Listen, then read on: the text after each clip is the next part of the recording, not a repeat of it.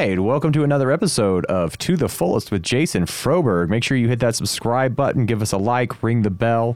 Today on the podcast, we have the infamous, the very, very talkative Peter Love. Talkative. How you doing, bro? I'm famous for talking a lot. You know that. Yeah, I know. This is definitely going to be a 2-hour podcast. You and I have been going back and forth just chatting it up, man. I had to get you on the podcast because we have some crazy conversations, man, and I'm looking forward to today. Yeah, I'm surprised that we even got through that first gig, man. It's like, you started bringing up some of these little, points and PowerPoints, things that I'm like, very passionate about. I was like, wow, okay, that's kind of cool. So, yeah.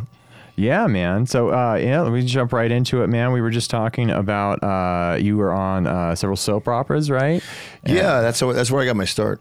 Moved out to L.A. in 1984, and then 2 years later. Well, actually, the first year I auditioned for Ryan's Hope, and then Christian Slater got that role because they said that I was just a little too old for it. And then about following year, they offered me a role working with Yasmine Bleeth from 86 to 88. And Grant Show, who's now actually on Dynasty. He was my roommate back then.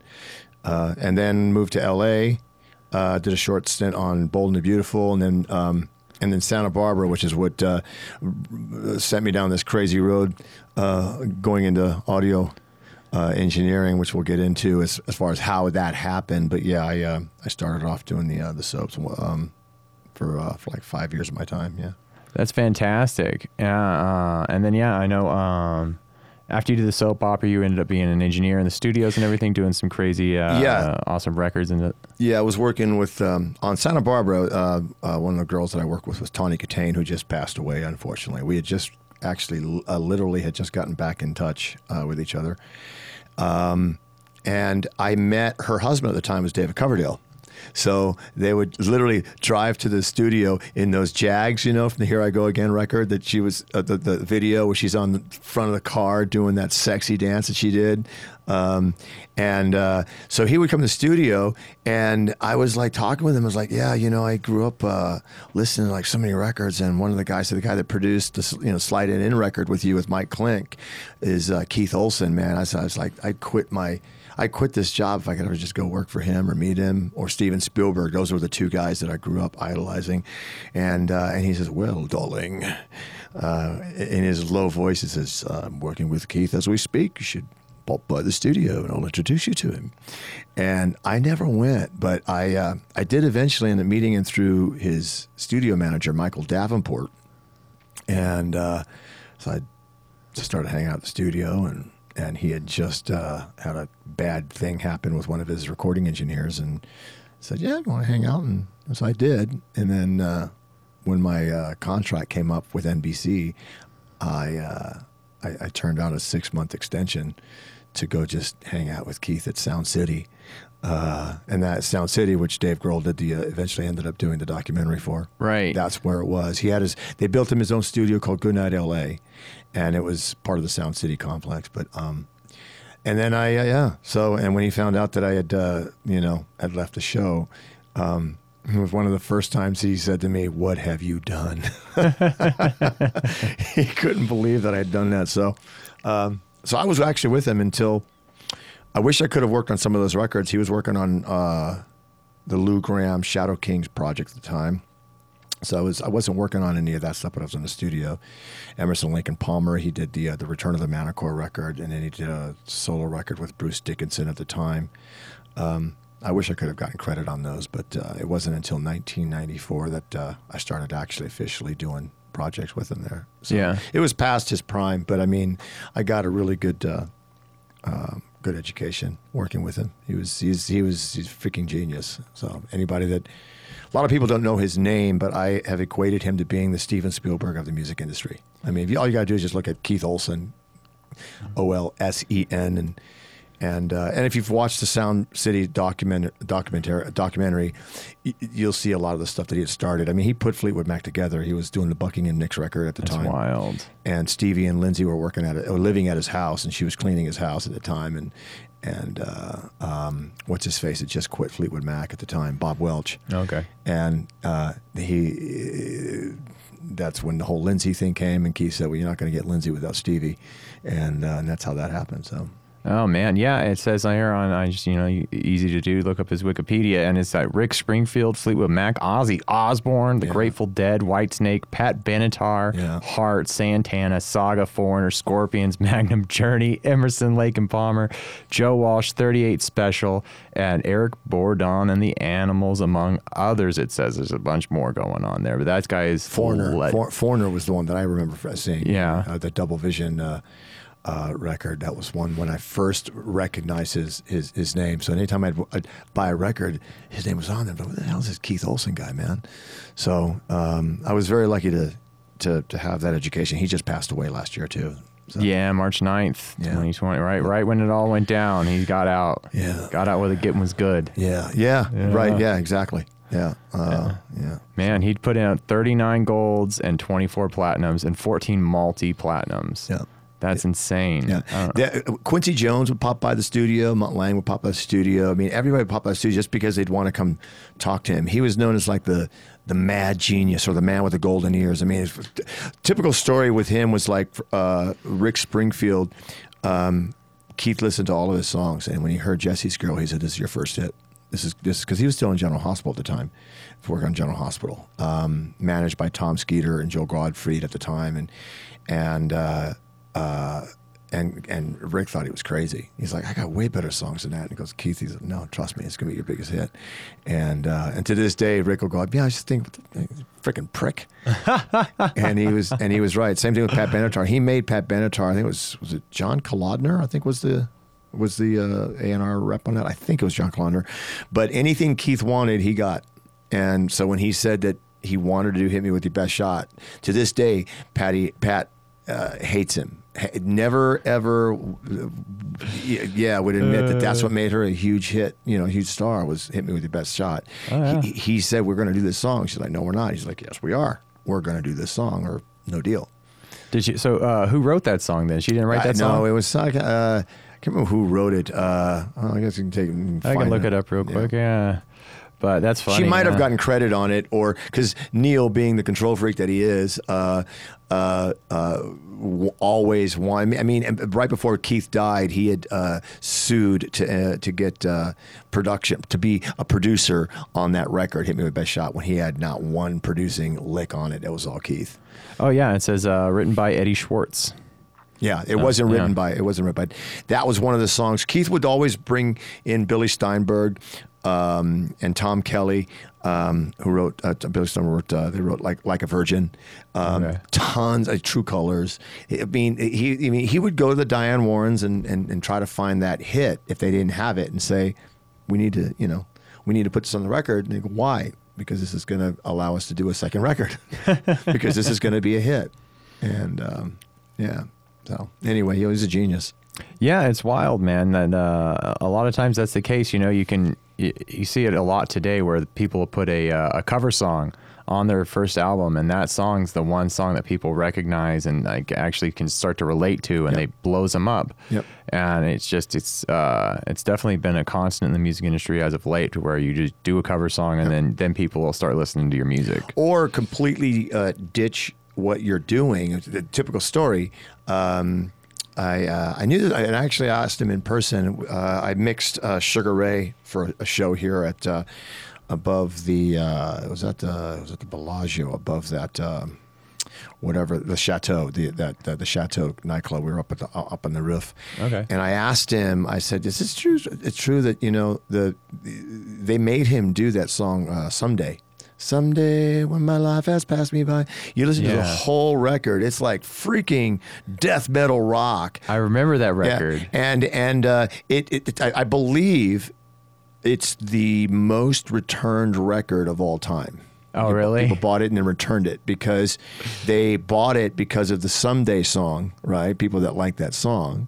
And then they got to it, and it was the only song on the record that was like that. But that's why the song sold so many copies. Yeah. For that song. And the rest of the record was like, It was hardcore. Yeah. I bought that record. I remember that, and I was like, these guys can get down. I was not expecting this at all. Yeah. So, but sometimes it's what's necessary, because a lot of the times the artist doesn't understand. You know, Keith's saying on that was it takes 8 years for an overnight success. That was one of the things I remembered from him, is that's, you know, you work really, really hard, and people think, well, where this guy came from? It's like overnight. No, it took a long time to develop, and it's finding that right song and finding that right that right melt of people, and it's an art that you don't get today. Basic tracking. Occasionally I'll get asked if I want to go in and produce or engineer, and it's usually the same answer, no, because I got way burnt out. That's another Orgy and Lenny Kravitz conversation we'll get into, maybe, as far why I got out of the studio business. Yeah. But it's basic tracking is a lost art. Getting into the studio, It is. with the right drummer and the bass player, and is catching that lightning in the bottle. And sometimes it's the mistakes. It's that little out of time, kind of out of syncopation kind of thing that makes a song special, right? Nowadays, with Pro Tools and DJs and cutting things up and trying to make things perfect, it's a lost art, man. It's, the George Martins and the Rick Rubins and the Don Was, all those people. I was very fortunate to actually be in the vicinity. I never worked with Rick or Don, but I was around when when they recorded the Johnny Cash's last song, "Hurt." That was in. That was amazing. At Sound City, yeah. Sheryl Crow was there at the time, and Tom Petty came in. I mean, that was an issue. I didn't work on it, but I was there when they did it. Yeah.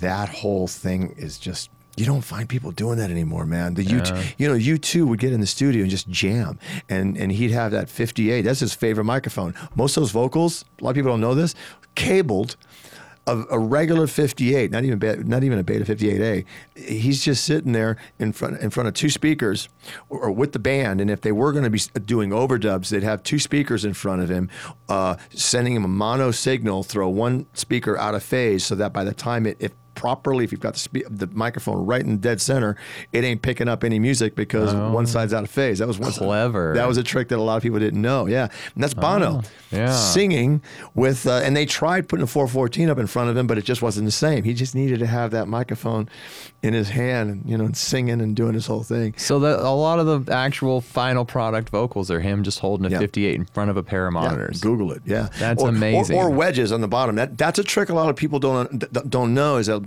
a lot of people can't sing with cans on. It's weird sometimes. Yeah. Well, what it is it's ear pressure. Again, it's a Keith Olsen thing. It's it's math, the way he would like write it down and show what your eardrums are doing when you put certain types of pressure into a headphones. And he had this really cool way of. You ever heard about of tuning a singer in the studio? If a singer's singing sharp or singing flat, do you know how to tune a singer in the studio? I have different techniques that I use, but I would like to hear what you have to say. The first thing you would do is you just up means down, down means up. If a guy's singing sharp, you give him a little bit more volume in his cans until he's singing in tune. Because if you're pushing too hard, you're singing above it because you're singing sharp, and if you're hearing too much. And you're singing flat, you bring the volume down and it brings the pitch up. Now, that doesn't work with everybody. Sometimes just bringing one can off so that you can hear your tone going, but that doesn't work all the time either. Yeah. So when that didn't work, we just put two wedges down here and or up here, depending on how they were holding the microphone.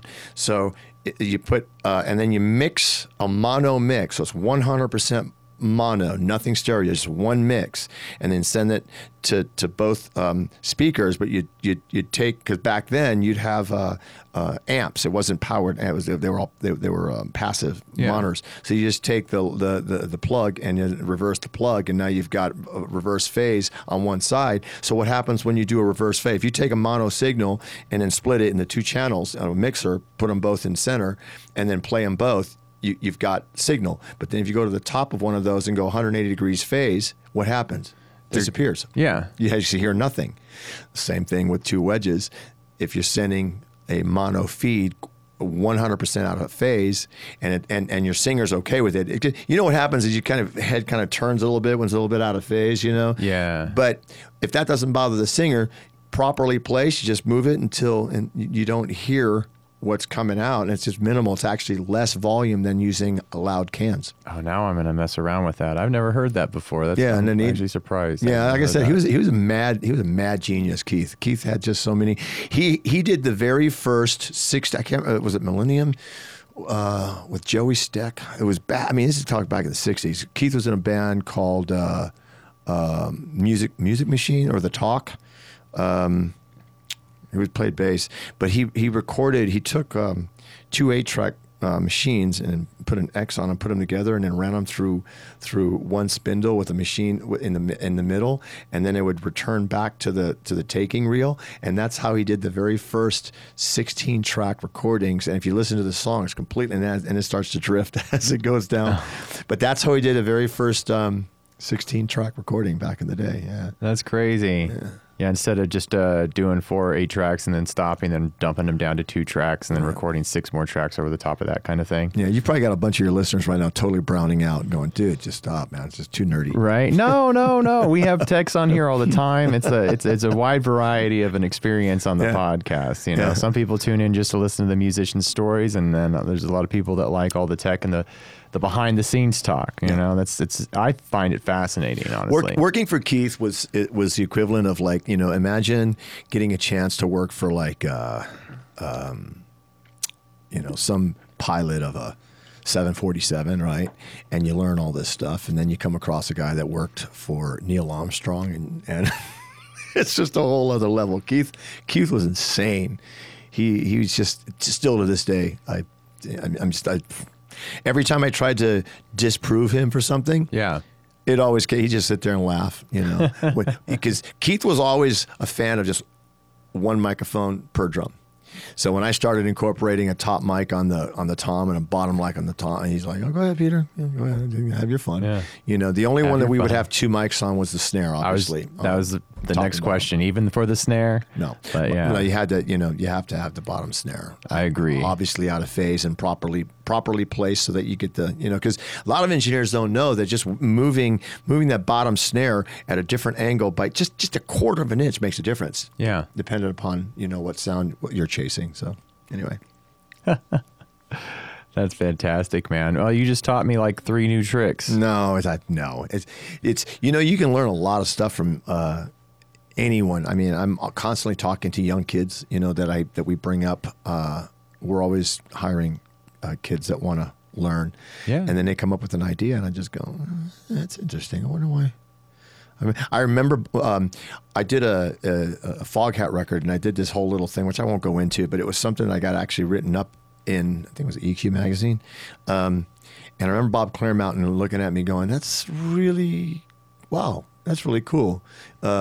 It was a problem with gating toms. What I needed to do is this is before Pro Tools. I needed to advance the toms 25 milliseconds so that when we play it back, we'd run it into the key of the drummers, and it would open up the gate before the tom actually hit. Yeah. And so that way, it was a whole big thing. I could talk for 30 minutes just on that process of what I ended up having to do. 3 days of slave, I shouldn't say slave, because the master and slave reel quickly turned into A reel and B reel after I worked with Lenny Kravitz, and he's 100% correct. So taking the A reel and then cloning it over to the B reel, and then doing all this stuff, crazy stuff, to try to get automating the gates through the board with flying faders. It was crazy. It was on the Road Cases record, and I was really happy the way we had to, because the tom, they used 2 microphones on 4 toms, so I ended up having to find out where they were, split it, and so tom 1 would be on this channel, and then whenever he'd hit the tom 2, I would clone that over to a second channel, and then so that we'd have 4 channels of toms. Yeah, so you from EQ 2 them microphones. Individually? Yeah, exactly. Yeah, it was a whole thing that we did, but and Keith was like, "Okay, call me when it's done," because he had no interest in doing any of that. Yeah, that's a lot of just tedious work right there. Especially when we're dealing with the Sony 3324s. They weren't even the 3348s. We were running 48 channels, but he opted to have it was the Sony 3324A- format. We'd have 2 of them together so that we could, at the end of the day, clone over the A reel and then have a copy in case something would ever happen. Smart. Yeah, with that. This is all this is when Pro Tools was called something. No, it's Pro Tools, but you could only do 2 channels and also in black and white. Oh God. Yeah. Yeah. What was it called? I actually had the discs of it. It was called something It was Sound Tools. Sound. Yeah. Something The Sound like Tools. that. It was back when it was before when Logic was called eMagic. Yeah, I don't know. I got rid of them. It was been a pile of when I moved recently. I had this pile of trash that I was hanging on to. That was like little stuff like that where it's like, well, I'm never going to have a computer with a floppy drive ever again. And I don't need this stack of like 7 discs to reinstall Sound Tools or Sound Designer. Was it Sound Designer? Sound Designer, Design, yeah. I don't know, like something like that. Yeah, but I got rid of it. I should have kept like one of them just to have around for nostalgia. We never had that. And then Sound City actually ended up putting in a small room for Pro Tools when they went to 8 channels. And then they had a specific guy back. Matter of fact, when Keith was doing the Emerson Lake and Palmer, a guy named Keith something was working with Carl Palmer. I shouldn't say this, but I don't care. He did something that I didn't like, and I was like, yeah, forget it. Years later, so they brought in Keith to fix all of Keith's parts because he was horrible. It was probably one of the worst drummers I've ever seen play in a studio, just period. So if he sees this, sorry, dude. Oh yeah, he won't see this. Yeah, well, he may. Someone's going to say and go, you know what? This Peter Love guy talking about your point. Yeah, is Keith. It was his drum tech, and so they would take all the parts and put it in the Pro Tools, fix it, and same thing I used to have to do with Herman with the Scorpions, but I was having to do it. I don't. Are you hip to a Russian Dragon? It's called a Russian Dragon, but if you spell Russian RUSHIN and then Dragon DRAGGIN, it was a tempo tool. You put the click track in the one channel, and then you put the kick or the snare, and it would tell you where it was with the click track. So Herman obviously was not a very good drummer. So you're saying Russian Dragon? Exactly. It was by a company called Genius Electronics. Genius spelled with a J.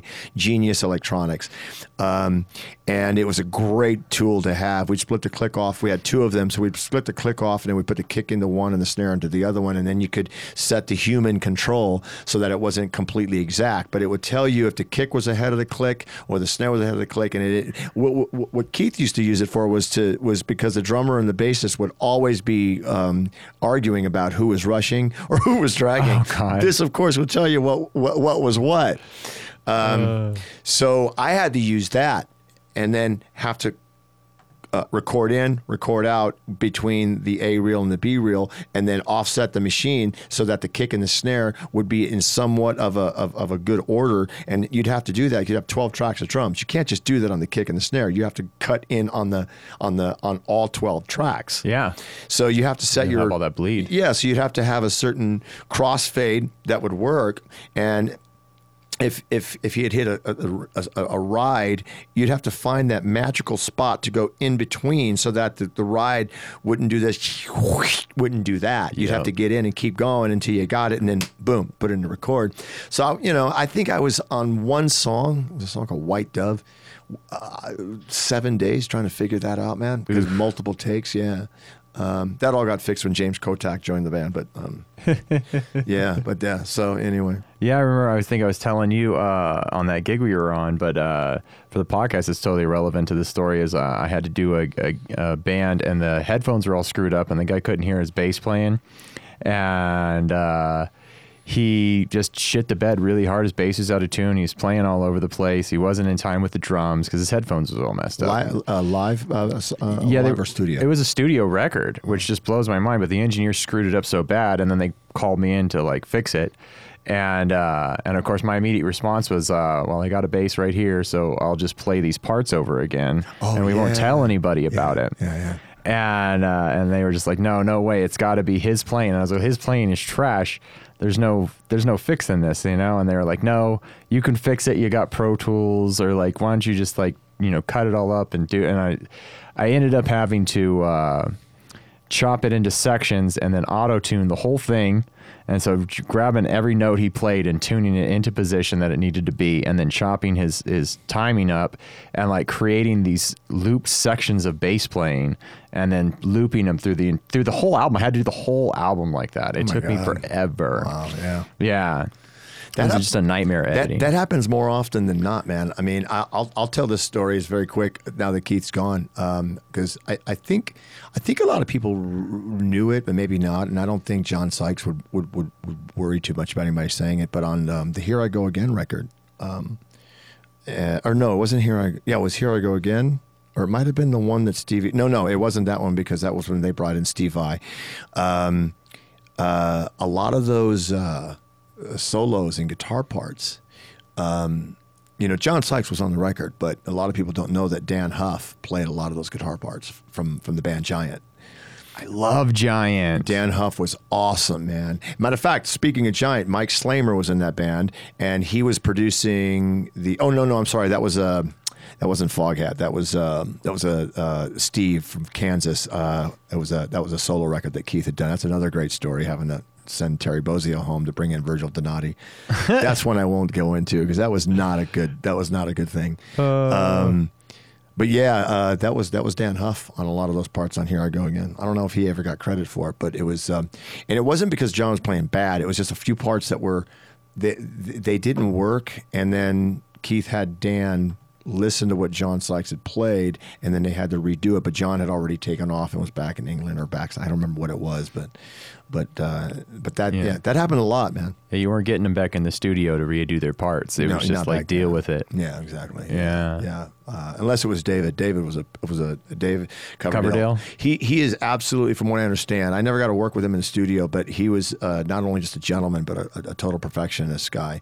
Oh, really? Yeah, and would just be back in the back doing his thing, and they bring him in for his vocals, and he just go out there and just scream it out, man. It's just some amazing. of the best vocals the '80s ever produced, man. The only 10 plus that Keith gave any artist ever twice was the "Here I Go Again," when he did that. Here I go. Oh, God. That part. And that's about as loud as he was singing, too. It was insane how these guys can go a whole, the Lou Grahams and David Coverdale, you think they're just screaming, they're screaming. They're not. It's just basically it's a placement. And they can sing like that all freaking night, man. But it was that one, and then the "Still of the Night" was another one. It was there was a thing that he did in "Still of the Night," and Keith would have them sing 4 times. Yeah. All right. And then they come in, and then everybody would sit down with this graph, and every line was written, and then there was all these little squares, and then you'd grade it. So you got a 7 just for stepping out there. Okay. So if it was really bad, you got a 6, but you got 7 just for getting behind the microphone. And then you listen to it, go, oh, that was really good. I give that an 8+. And then I like that line. That was a 9. And then at the end you'd ask what everybody did. And you go, what did everybody think about that line? And at the end, in the tally, you'd have the tally of what was the best line. And so you had all 4 vocals coming in on the console, and then those 4, they'd all be on mute. And then you'd unmute the one that you wanted, and then at the same time, you'd hit both buttons, and it would mute the one and then unmute the other one. And then you'd go through, and then you'd record that to a 5th track, which was your comp track. And then that's how we comped. And that's how we used to get all those great vocals. Yeah. There was no starting and stopping. You either did it or you didn't. And nowadays you just go line by line. I like that. Okay, there's just no vibe to that. But that's the way he would do that. And I remember him saying that he gave 10 and a half to 2 parts. One in "Here I Go Again," and then one on "Still of the Night." Those are the only ones ever, huh? Yeah. And nobody else ever got a 10. There was always just 9+. Like, he had it down to a system. Like, if you had like a line that was like, let's say it was like 12 words for that one line, and you'd see like, okay, it was 9, but at the top there was a minus sign, and at the bottom there was a plus sign. What that meant was that I like this line, got to take a look at that, but at the top of the line there's something that's a little pitchy. That's what that minus sign was for. But at the end, really, really good, he'd get that plus down there. So he had it to a science as far as comping tracks. I still to this day, if I were going to do that, even on Pro Tools, I would use a controller and just have them all down there, and then just comp them to another track. Because by the time you get through it, 4 minutes later, you're done.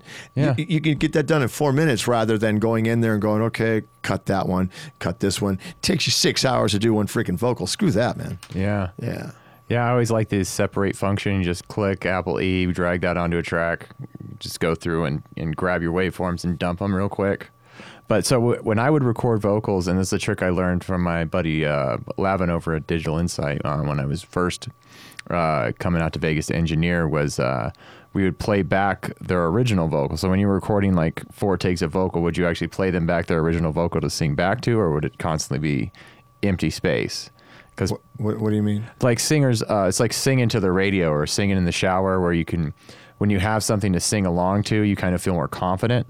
And so whenever I would play back their first take, they would sing over their first take as if like they were singing to a song on the radio. No, you would do that if you're doing back. Keith was big on doubling vocals. He did that for that. But no, you just go to the top. I mean, you're talking about the singers that actually wrote the song. There's a band kind of thing, so they know the song. Yeah, it was more for unconfident singers or like people that were having a little bit of struggle. But it also was nice to have the doubling effect whenever you were done for the finished product, to have multiple takes where they were singing to themselves. Yeah.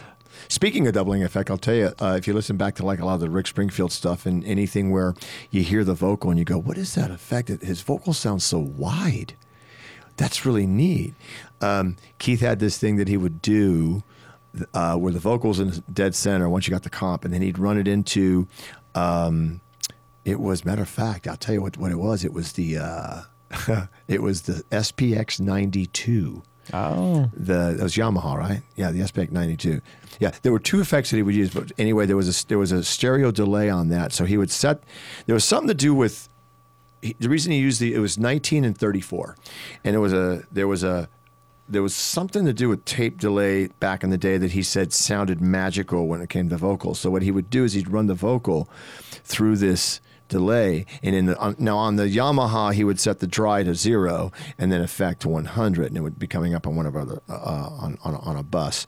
So he would run the vocal through that, so the dry vocal's in the center, and then 19 millisecond delay on the left and 34 milliseconds on the right. So what would happen was that the vocal was doing this, the middle, and then would shoot over to the left and then shoot over to the right with no feedback. It was just one, a 19 millisecond delay on the left, 34 millisecond on the right, and it would spread the vocal out really wide. I always wondered how he got those vocals so freaking wide like that, and he would overuse it on some stuff and then not, use it on stuff. I actually took that home once. And remember the old, the Rockman, the Tom Scholz Rockman back in the day? I don't know if you ever played guitar through that. nuh-uh. Yeah, well, I would run that, and then I would do the same thing with the.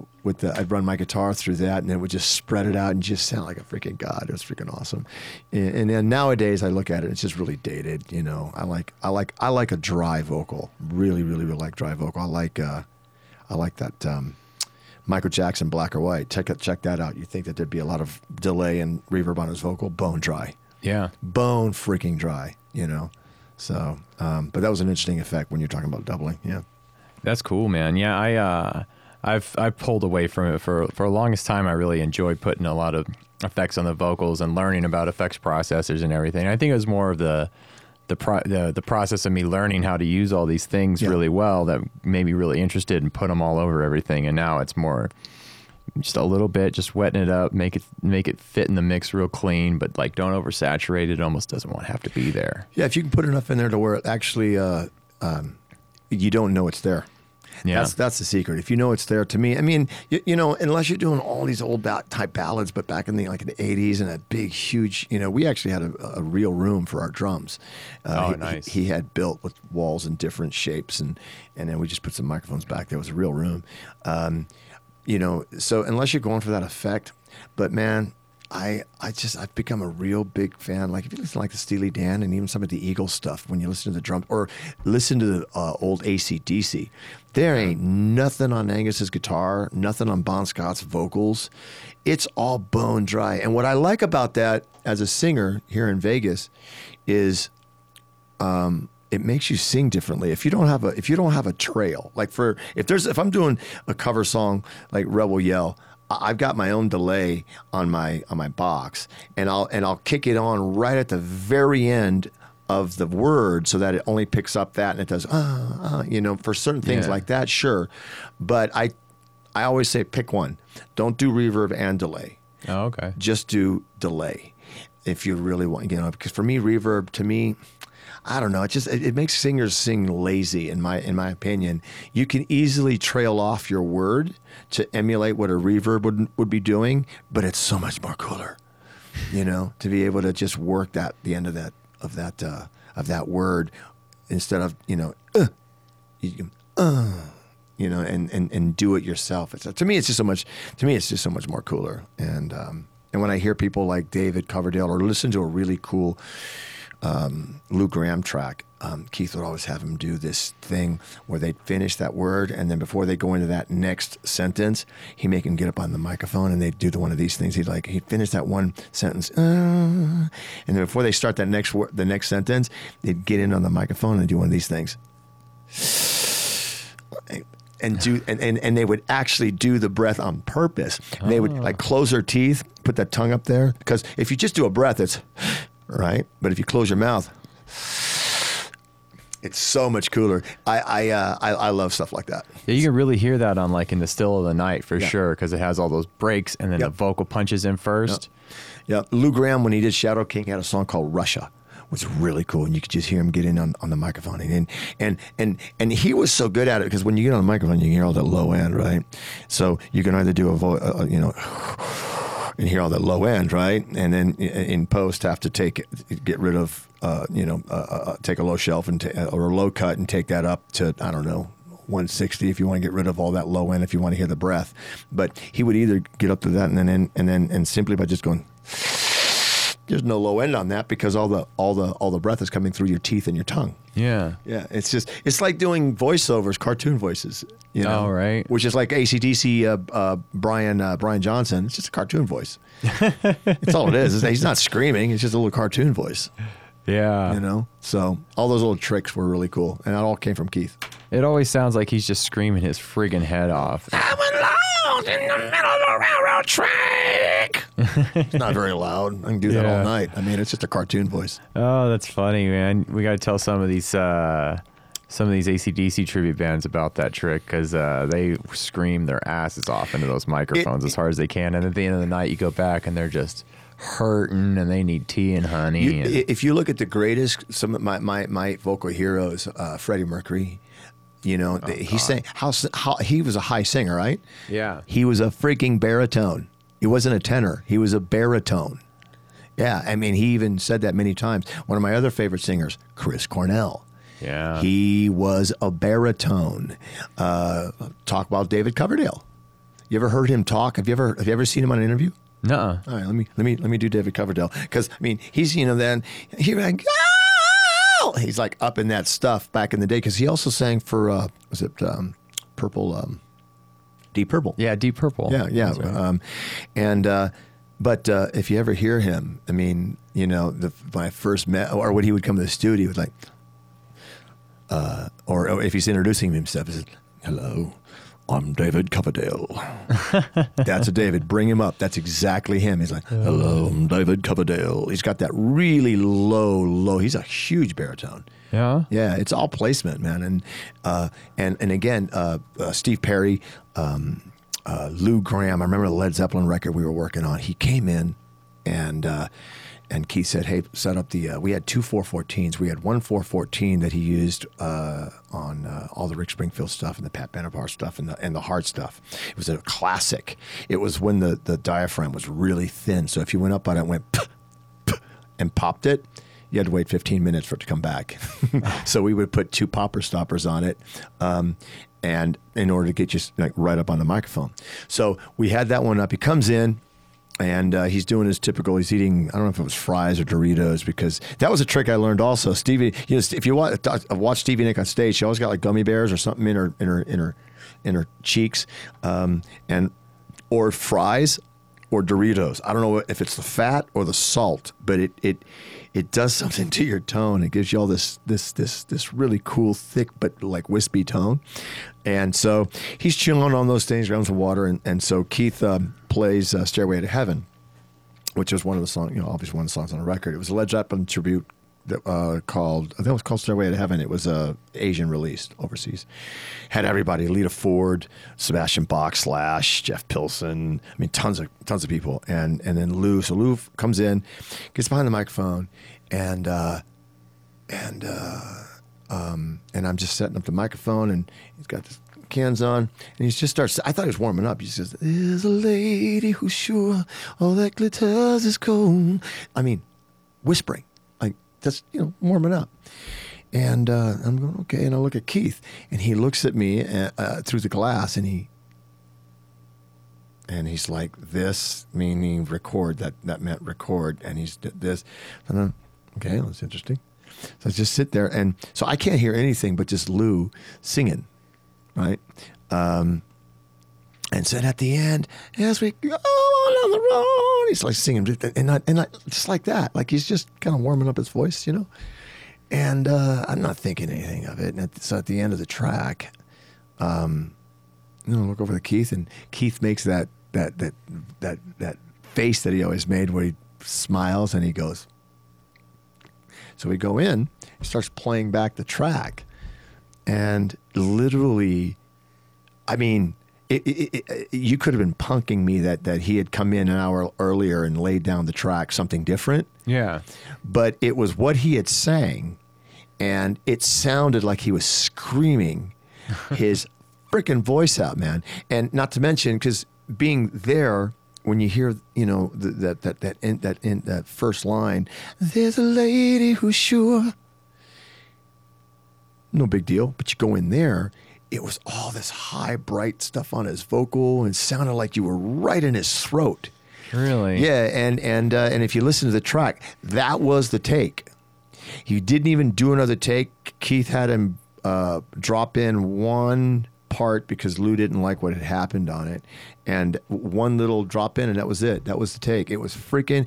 It was the biggest vocal lesson I ever had, and that was that you don't, especially you have to have in-ears in order to do that. You can't do that with monitors. Yeah. You have to have in-ears, and be in a particular situation where you can control the sound. But what microphone were you using for that? 414. 414. It was one of our 414s. It was one of the original ones. Like I said, if you had one popper stopper on it and you popped it, I can't believe I'm popping. I'm usually pretty good at doing my P's as B's. Well, you're explicitly popping. You're doing it on purpose. Yeah, but if you didn't have both popper stoppers on it, the diaphragm would fold, and you'd have to like let it hang for. I don't know if it was because of the moisture, but it sounded so good, man. It was, all those big drum sounds that we had. Those were the two 414s we'd have on the overheads. And okay, yeah, that's the next thing I was gonna say. Is it's funny you're saying it's such a sensitive mic, because I've always used those as stereo overheads for drums. And such. Yeah, well, which ones are you using though? You got to get the new ones, probably the newer ones. Like not the black and the gold ones. slides. Or, yeah. Those you're getting the stereo, the paired ones, right? Yeah, the match pair kind of thing. Yeah, they've gotten much better, man. It's just I've always been a 414 fan. I love Neumann 87. I like the Neumanns, the 87, but I like them when you first buy them, because this is another key thing. It's just tech shit. Is if you don't keep that in the box, the reason Neumanns in general start to sound so warm is because the diaphragm is negatively charged, and the ions and the dust in the air are positively charged or negatively charged. It's one or the other. I can't remember what it was. I think the diaphragm is negatively charged, and the dust and stuff that's in the air is positively charged. Yeah. So what happens is if years and years of use, it gets onto the diaphragm. That's why there are people that clean that get your Neumanns upgraded, and they go through and they clean them, and that's what happens with Neumanns occasionally, at least in the older ones. Yeah, the 40, all the older ones, but the 87s, they wow, they're so warm. Go buy a brand new Neumann and put it up there and see how bright it is. It sounds great. But years of use, and again, I don't know if they've changed that, but I know back in the day, and that's just what Keith used to explain it. So you know what? Maybe you can answer this question for me, because I was asked this recently. My buddy's going into the studio, and they have the U87 available at the studio, and then he was asking me if we should be using the 47. It's like a $12,000 Neumann. And I was like, man, I don't have experience with that microphone. And he's like, well, what's the difference? Like, honestly, it's the one's worth $6,000 more than the other one. Yeah, I don't know. I can tell you very, very, very simply, with one word: listen. Yeah. I mean, I don't. You know, it's such an interesting concept to actually, you know, not use your brain or your eyes for things when it has to do with sound. And that's just, well, which microphone should we use? I don't know. Who's the singer? You know, if you put Sheryl Crow in the studio, I'm going to say between two microphones, if I'm going to have to pick between a 414 and an old Neumann 87, I'm going to say the 87 because her voice cuts through like freaking a knife, you know. Or if you were going to use Axl Rose, I'd go for the 87 because you want to mellow out his tone a little bit. But if you're going to have Michael McDonald or Bryan Adams in the studio, I'm going to go for the 414 all the time because they've got that nice wispy, airy type sound to their voice, right? Yeah. It just depends on what you're going for. You know, I mean, if you're a saxophone, I'd probably put a 414 on it because you want to hear all that breath. But if you're going to be looking at, like, say, a violin, 87 because I want to tone down the highs. So, you know, but then again, you just don't know until you get out there and try. But Keith Olsen, again, remember the source. You know, anybody that's ever worked with him, they're going to tell you that. That was the very first lesson I got from him. Remember the source. And that is, if you can fix it at the source first, you're going to save yourself a lot of problems later in mixdown. So find the right tool for, you know, whatever it is that you're going for. So between those two microphones, I don't know. Who's the singer? Yeah, it's just a friend of ours, man. Yeah. He's just doing a cool little thing. Depends on the singer. Yeah. Again, I just don't know. If you got Barry White, right? I don't know if I'd use any one of those. I'd probably call Manley up and see if I can get one of their gold reference microphones. With the onboard pre already built into it, you know. But these days, man, it's all, again, I go back to Bono, man. I mean, the right singer, it doesn't matter. Just give him a freaking microphone, man. You know. And these days you can do so much in post, but I've always believed in, again, remember the source, use the right microphone, and you're good to go. That's always the case, man. Like a lot of people just jump forward through the tracking, and they're like, "Well, we'll fix it in post. We have Pro Tools. It won't be a big deal." And it's like, you don't need to rely on all that stuff. You're gonna make shit sound terrible by the end of the day. Yeah, this is one of those things, like with a kick microphone. And generally speaking, you know, back in the old days, you put like 3 microphones on it. But the reason you do 3 microphones at different lengths is why it's phase. It's a manipulation of phase. You're going to get certain frequencies that are going to happen. And you know, back in the Beatles days, you had to, because you had you had treble and bass. So how are you going to cut some of those mids off of your kick? Well, you move it into a certain, and they had that down to a science. They knew exactly what the inches were, how many feet you had, so that if you wanted to have a dip in you know, Keith's, one of his favorites was like a 220 dip, because if you're going to add low end around 80 hertz, 80 to 100, something's got to give, especially if you're using NS10 monitors. You need to make room for that extra low end. And he would cut like 220, you know, to make room for that, depending on what you're going for. But with his one microphone rule, generally speaking, we try to find a really nice spot really close to the skin, because a couple things happen. You're going to get that click right off the skin, and meaning you can also now bring your mic pre down by about probably 40%, maybe even 50%, because the microphone's so close to the beater, right? Yeah. So what's that going to do? It's going to bring all the extraneous noise from your cymbals down, and from the toms and from the snare. It's gonna isolate your kick a little bit more, because you've got more signal to noise ratio. And if you don't like that click so much, you know, rather than move the microphone and then bring the mic pre up, which is going to be bringing in more extraneous noise.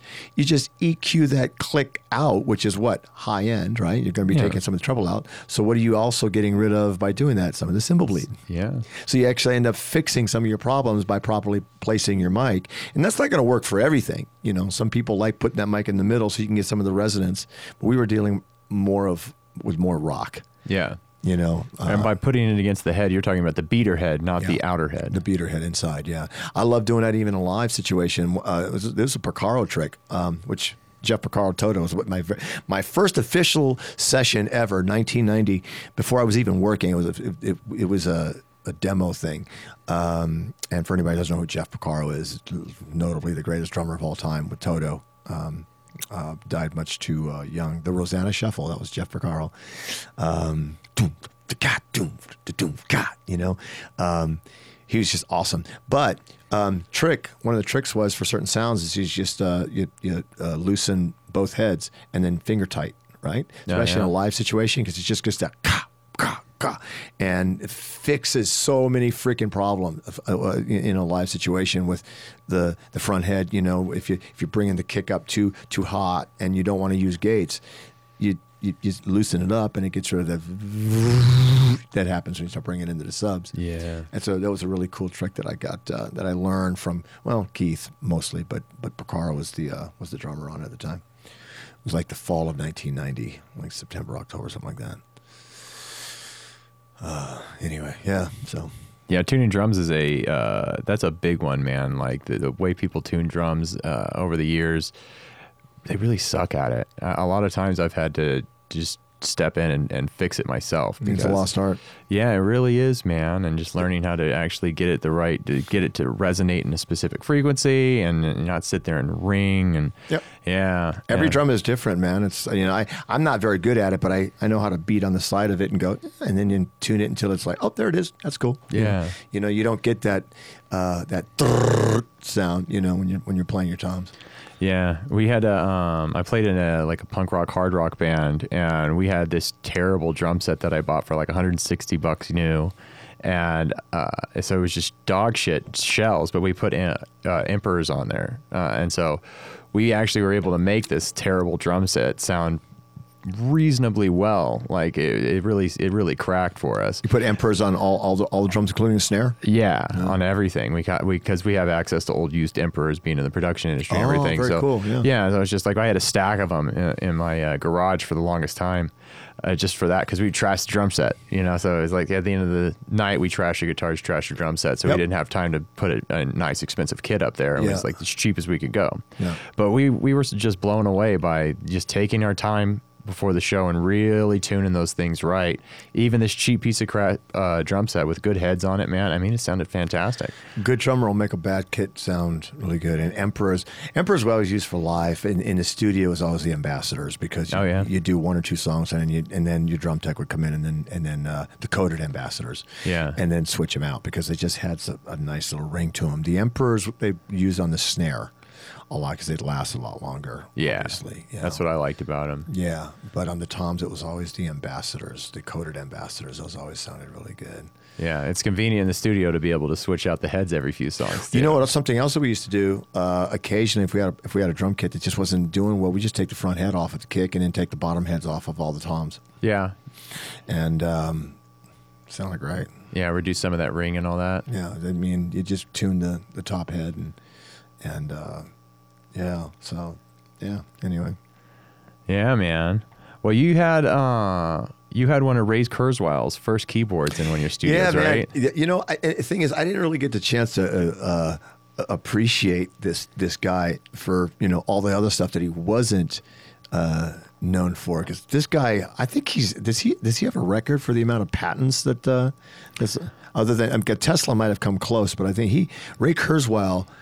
Well, he has to, especially with the Singularity University that he has, where they just have all these patents out into the future, where when nanotechnology becomes a certain size, then this patent is already registered. No, he brought in, I don't know how he knew Keith. I don't remember if it was a plane thing, because Keith had two planes back then. He was in really? Yeah.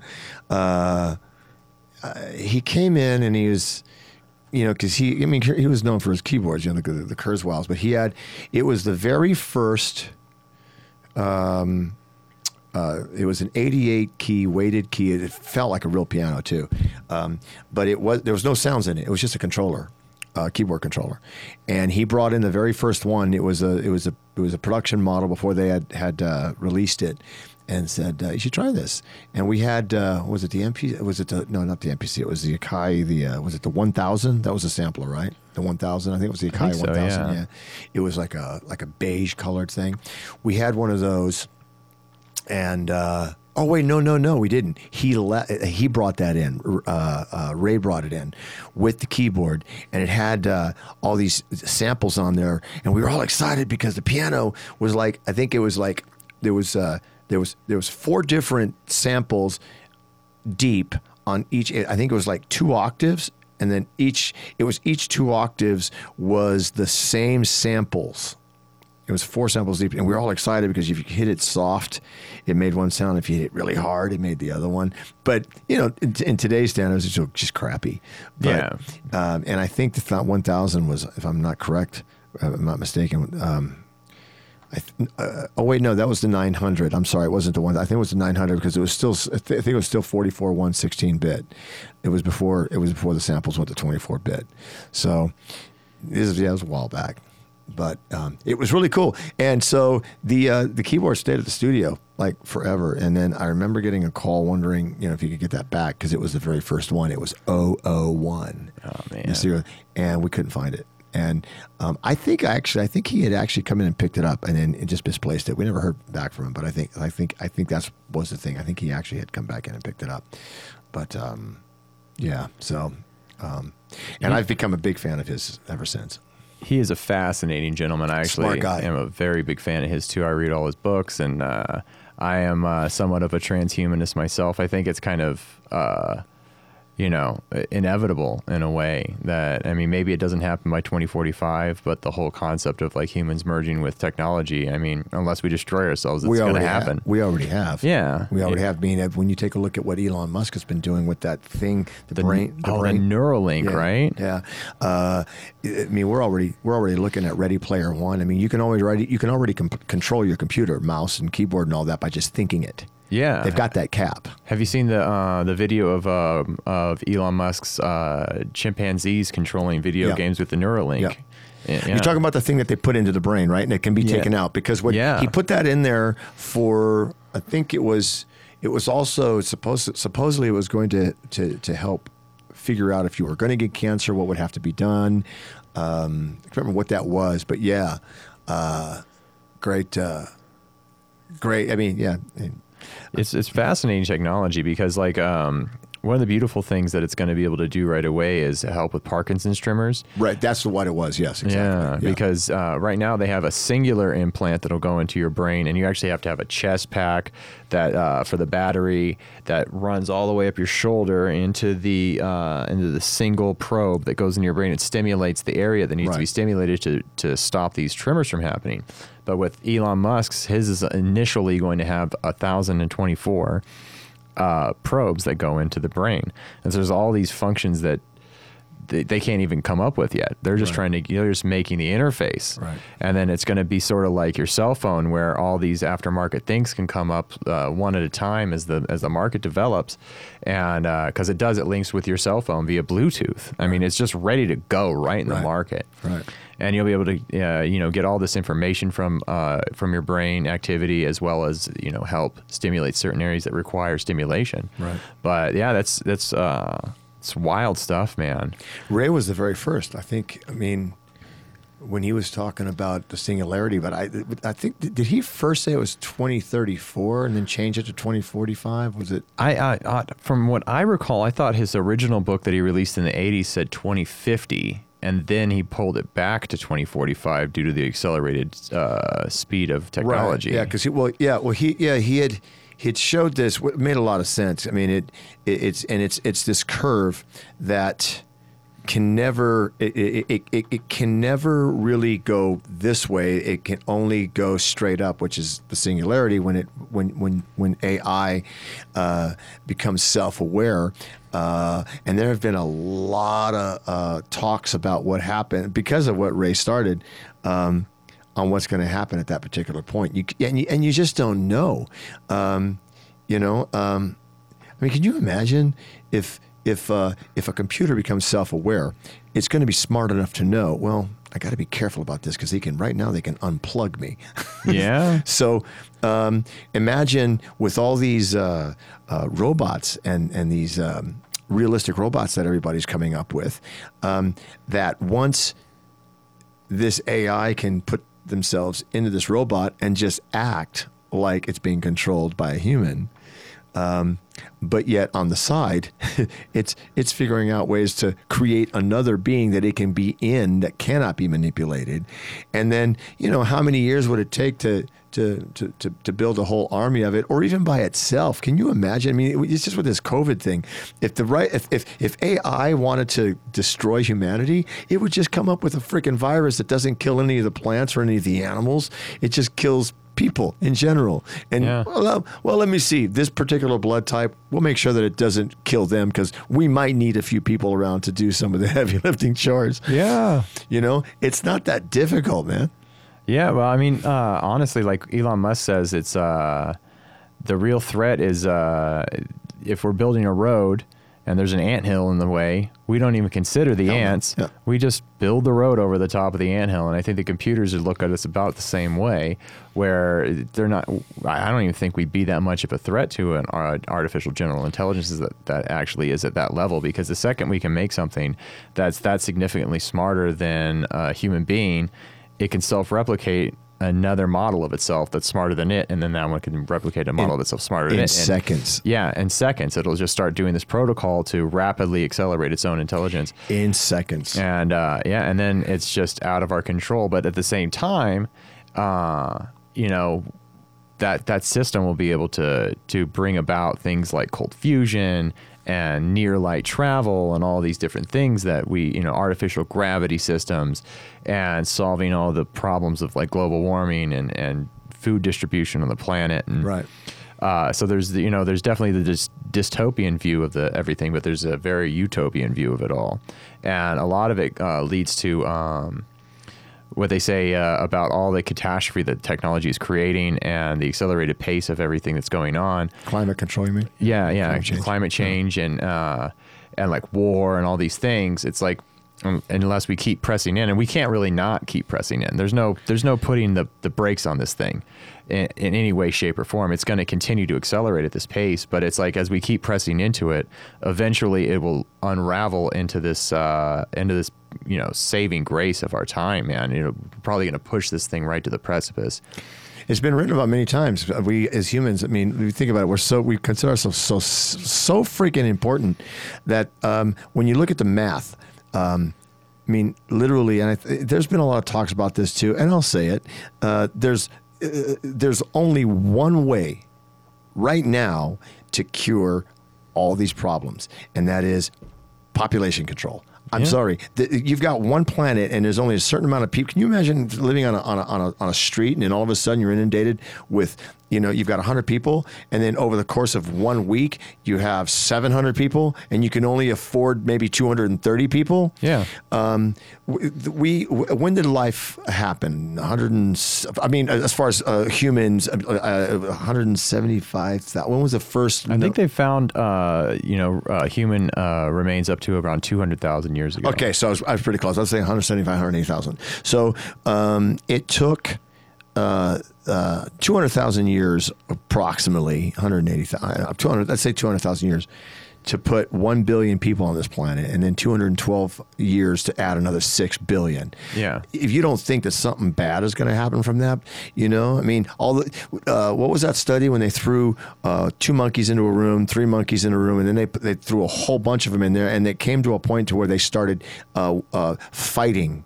Yeah. It was back in 40s or 50s when they did that. And they do the same thing with rats as well. They start killing each other and eating each other. Yeah, everything needs its own space. Yeah. So when you got that many people, you know, it's bound to happen, man. We got 7 billion people, and they're thinking how many people in the next 20 years?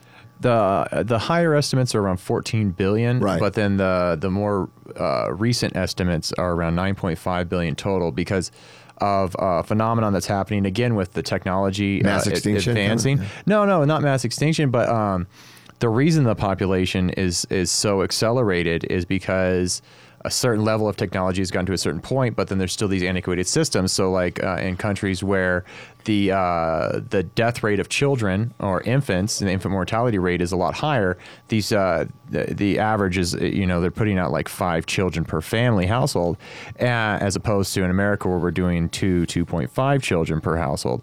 And those start going down rapidly as the technology emerges into those markets. And so what slowly starts to happen in these places is that the birth rate goes down because the infant mortality rate goes down, and then the quality of life goes up. And so these places that seem to be accelerating out of control will actually stabilize. And so that's where the estimate of around 9.5 billion top is going to happen. Because and it's written about very well in Paul Diamandis' book Abundance, who's Ray Kurzweil's partner in the University of the Singularity. Right. And he goes into it pretty deeply in some of the things like with these water purification systems that are going all over Africa, and like Coca-Cola is sponsoring these systems, so they're taking charge of the maintenance of them, but they can drop them in these isolated villages, and you can take water that's just mud and Ebola and AIDS and pour it into these things, and it will put out pure water that you can inject into your bloodstream, just sterile, pure water. There's these amazing systems, and you can drop them anywhere. They're battery powered, and you can charge those things with solar power. And so companies like Coca-Cola have jumped on board these operations to get these systems out to different populations that are, they need clean water. It's one of the major causes of death in those places. Right. Yeah.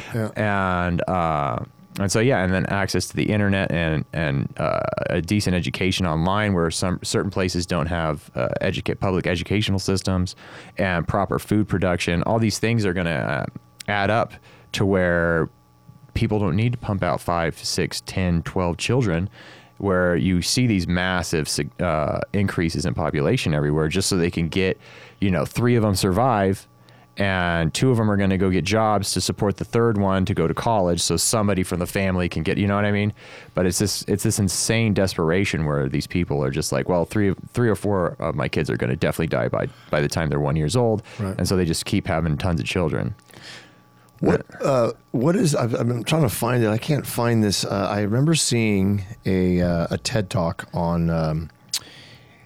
It's because when we're looking at the amount of people that was supposedly going to be born by the year 2050, I believe it was. They said it's going to start going down, and they said you can also start to see it already start to happen, that men become infertile somehow or another because of when there's too many people on the planet. And this is another one of those things with animals, is that when there's too many people, you'll find that they can't have babies. Really? Yeah. And I was trying That's crazy. I'm trying to find that. It's not eugenics. That's something else. Yeah. I haven't heard of that, but that's definitely, I've heard a lot more as of lately, like in vitro fertilization and different kinds of processes to actually help people who can't have children. That's like much more regular. Yeah, it's something to do with the Earth takes care of itself somehow or another. It's we're due for mass extinction anyway. Oh yeah, there's definitely a mass extinction that's gonna happen, and not in our lifetime, hopefully. Well, we are the extinction event. If you look at the numbers, the planet has just been suffering serious levels of extinction all over the place. I mean, we're losing, and it was happening anyways. Every year, several hundred species would go extinct, but now it's turning into thousands, if not tens of thousands of species going extinct, and it's all based on us destroying the environment, you know, especially things like in the oceans, where we're just trawling the bottoms of the oceans. There's a mucus thing that just happened, right? That there's there? Yeah, was it the Black Sea? They're saying that the Black Sea is probably going to be dead because there's a mucus being let out. And it's killing all the fish. It's some kind of a mucus thing. Let me see, Black Sea mucus. I was watching that on Black Sea. Oh yeah, Turkish sea mucus extends from the Sea of Marmara. It's sea snot. That's what it's called. Yeah, Sea snot outbreak in Turkey. What's causing it, and mucilage. That's what it was. And they're basically saying that the Black Sea could actually just be dead. You know, a lot of them are going to start being dead. I mean, the population can't really keep up with what we're doing. As far as the overfishing that we do, it's really crazy. Once the sea is dead, man, once, you know, algae and plankton and all that stuff just starts to die, man, forget about it. That's what creates all the oxygen. Everyone's worried about the rainforest, but it's like phytoplankton's what creates the majority of the oxygen on the planet. Right. And, you know, speaking of Elon Musk, I mean, I wonder if anybody's actually said to him, you know, before we just be sending people off to Mars and try to terraform Mars, why don't we see if we can terraform the Earth?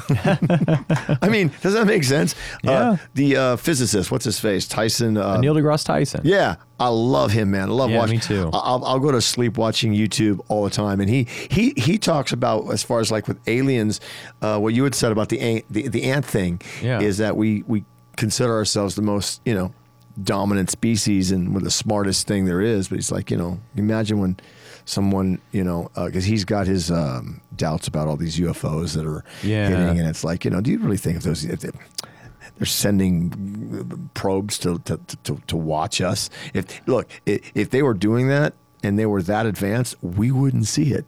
Yeah. There's no freaking way. They're not that stupid, you know? And we're very low on the, as far as technology goes, man. You know, I mean, we can't even control our own weather. We're still relying on fossil fuels for power. Yep. Like we're not a very advanced civilization. So as far as I think Neil deGrasse Tyson even said this was he goes at the most we're some backwater swamp that they can come check out real quick. Look at how far back these people are. So some aliens either got a weird sense of humor and is like, God, let's just send some of these things down. Let's see what they do. I personally think that it's, you know, it could very well be, if you're I'm not into conspiracies, but this is a fun one, is that what if all these things that we're seeing are actually United States owned, and they're doing it on purpose to let the rest of the world know there's something else going on? Well, see, here's now we are getting into conspiracy theories, but I actually saw a government document with the that was released from so long ago where it talked about the threats of communism becoming the first initial, like, we're going to continue this war forever, right? That we have to have a perpetual war to keep the global military industrialized complex, which is between the governments, not the people. You put the people together, we're all fine. Yeah, it's about selling weapons and everybody getting a big piece of the pie selling weapons and keeping that party going, because that's like one of the most profitable things you can do on the planet. Of course, next to you know, pumping oil. Yeah. And so I saw this document from the Freedom of Information Act, and it was about the 9/11 thing, right? So they said they're going to do the communism thing, and then once the communism thing starts wearing off, we're going to do the terrorism thing, because you can't really define terrorism, and so we'll be able to keep that going for a really long time, and then, you know, we'll hit some location in the United States, and that'll trigger it, because they've always done false flags, man. They got us into World War I with false flags, World War II with false flags, Vietnam with false flags, and so. Yeah, of course they got us in the Afghan wars with a false flag. And then after that starts wearing off, it literally says in this document, then we'll do extraterrestrial. We'll start putting out, like, and we'll do a hit. At some point, they're going to attack us with some kind of weapon we've never seen before on our own soil or somewhere on the planet. And they're going to say it's aliens. Oh. And then they're going to fund this ridiculous war against a invisible force, just like even more invisible than terrorism, and say we're being attacked by aliens. And it's going to be lockdowns and crazy shit. It's just continuously taking away our freedom and controlling us as well as they can with these crazy ideas. And I was reading one of these documents on the Freedom of Information Act, and I probably got it from like watching Alex Jones or something like that. Like, I don't know. I can't remember where it came from, but I remember I vividly like aliens is the next step to this game they're playing on us, right? It was communism, terrorism, aliens. And here we are. The terrorism thing's kind of faded. Yeah. Nobody gives a shit. Yeah. And so what happens? Oh, now the news is reporting aliens. And I'm like, oh, shit. They're going to hit us with some kind of crazy laser satellite, and they're going to say aliens are hitting us. And they have these, you know, like if you watch Bob Lazar on Joe Rogan or like that documentary on Netflix. He's full of shit, though. Yeah, I'm just saying he was talking about the government has these facilities. They're trying to create these vessels with anti-gravity. But how do you believe a guy like that that's already been, they've already proven they didn't go to any of those schools. Yeah. He's full of shit. They've already debunked him so many, even including Joe Rogan. Yeah. They've already found. And so once that happens, man, I mean, you tell me 2 + 2 actually equals 5, and I go out and find out that you're full of shit. Yeah. I can't believe anything that comes out of that guy's mouth. I mean, he's, you know, entertaining, but I can't go down that road. You know, it's like Alex Jones. He's already been, I mean, the guy's crazy. Oh yeah, he's absolutely crazy. He's freaking nuts, man. Yeah, you know. So. But he has landed a few right in the hole, man. Alex Jones, you know, he says a bunch of crazy shit, and then like there's this collection of it that he was like dead on with. That blows my mind how crazy it is. But no, I'm just saying it's all hypothetical. But like, you know, the whole concept being that obviously we're advancing our weapons technologies further and further, and we don't just have drones, right? Like that's not the most advanced weapon that we have, but it's the most advanced weapon that we use. Right.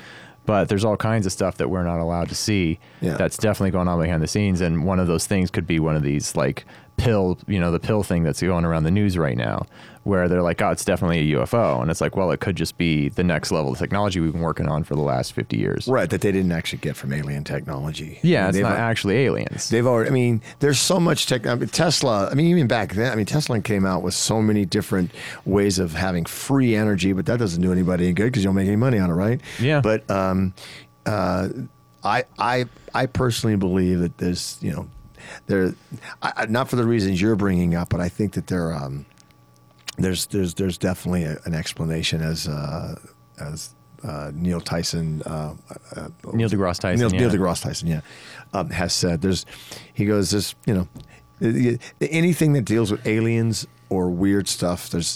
If there's no, this is what he said. He said, you know, with so many people with phones, you got to think that somebody has like, we'll take a photo of it then. Yeah. I mean, you know, why is it, you know, you do selfies right now and it's so crystal clear, but yet why is that object that's only, you know, a few hundred feet away? Why is it so blurry? Yeah. You know? That's it. You know, there's no real clear evidence. Yeah. So yeah, it's one of those things, man. It's like, what are they actually getting at? Because for me, I mean, the alien seems kind of ridiculous, like the vast amount of space that the universe covers, and what you're going to send flesh bodies all that distance, right? I mean, at the most, maybe probes like we do, but they would have to have some seriously advanced transportation where they're moving faster than warp light. Speed. They would. You're not actually traveling faster than the speed of light. You're actually just folding a piece of paper and then going from this part to this part, and then, you know, warping space. Yeah. So in order to be able to do that, so the universe is how old? 13 to 14 billion years. Right. And when you technically speak about how long it takes for life to form from a single cell organism, talking billions of years until you get, you know, creatures that are actually walking on 2 limbs to where we become human. All right, if we're all in the same universe, if we're all in that same, if you're going to go with the Big Bang Theory, then it would be safe to say that any other species or any other civilization has progressed as fast as we have. Yeah. So if that's the case, unless they've got superhuman people on the other side of the you know, universe from where we are, the same galaxy or a different galaxy, then nobody has the possibility of warping space yet. And who knows? I mean, it's, so I just think that there's, the way he speaks about it, it's like, yeah, it'd be stupid to think that there's not other life out there. If there's water, then you have to think that they progressed or they as fast as we did, and they're going to be similar organisms. The only difference would be these have a different language. Yeah. Right. Yeah, I mean, it's definitely interesting stuff to think about. And again, like it could be the difference of, say, 10,000 years wouldn't be a big deal. But as far as technological advancements, 10,000 years would be huge, and maybe we could warp. But wouldn't we be seeing something? I mean, right? Yeah. Like, what's the big secret that they aren't going to communicate with us? They're going to travel all this way and not actually. Would we do that? That's again. Yeah. Would we actually travel all that way and just hide in the freaking shadows and send little freaking balloons down to the surface? Right. No, we'd be so freaking excited to have fun. First of all, you've been traveling how long? Yeah. If you're coming from the nearest, I think they said the nearest possible planet is like 100-some million light years away or something like that. I don't know how many light years. It's a long way. Do you know? It's actually wouldn't it be Alpha Centauri? And I think it's something like 3 light years. Let me see here. I think it takes something like 3 years to get there. Three light years. Traveling at the speed of light. Yeah. That's the closest inhabitable planet that they've possibly found. 4.37. 4.37 light years. 4.37 light years. So what they're doing right now is they're creating these things called laser sails, and they exponentially gain speed. And so they're putting a shit ton of cameras on them, and they're sending out like, I don't remember the number, but they're sending out a ton of these laser sails towards Alpha Centauri soon with cameras, and they're just going to haul ass past it, and they're just going to snap, and then shoot the images back to us. And it's going to take 4.5 years to get there, and then another 4.5 years. Wait, you're saying it's 4.5 light years? Yeah. But that means they have to be going the speed of light, which we don't know anything can go speed of light. It gets pretty close. The laser sail thing, it's ridiculous. So I mean, probably like 5 or 6 years to get there, and then 4.5 years to send it back through RF transmission. Okay, well, wait a minute. So it's like a 10-year journey to get a picture of Alpha Centauri. Right, but here's a question. See, this is what I want to ask. Because the thing is, the law of relativity tells you that if a human can go the speed of light, like say, for example, if that was the case, get pretty close to the speed of light. Yeah. And you get there in like, say, 5 years. Let's say 5 years. 5 years. I mean, yeah. Okay. Let's say 5 years. And then you turn around and come back. No coming back. They're just going to haul ass past it, snap pictures, but if you and could, shoot. If you could turn around and come back. Okay, yeah.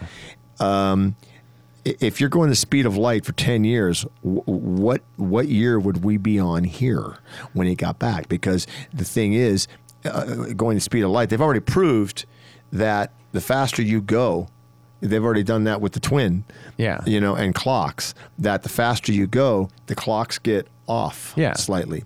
So going the speed of light, I don't know if they've figured out if you're going if you go 5 years and back and you're going 10 years the speed of light, right? You have traveled, let's say 10 light years.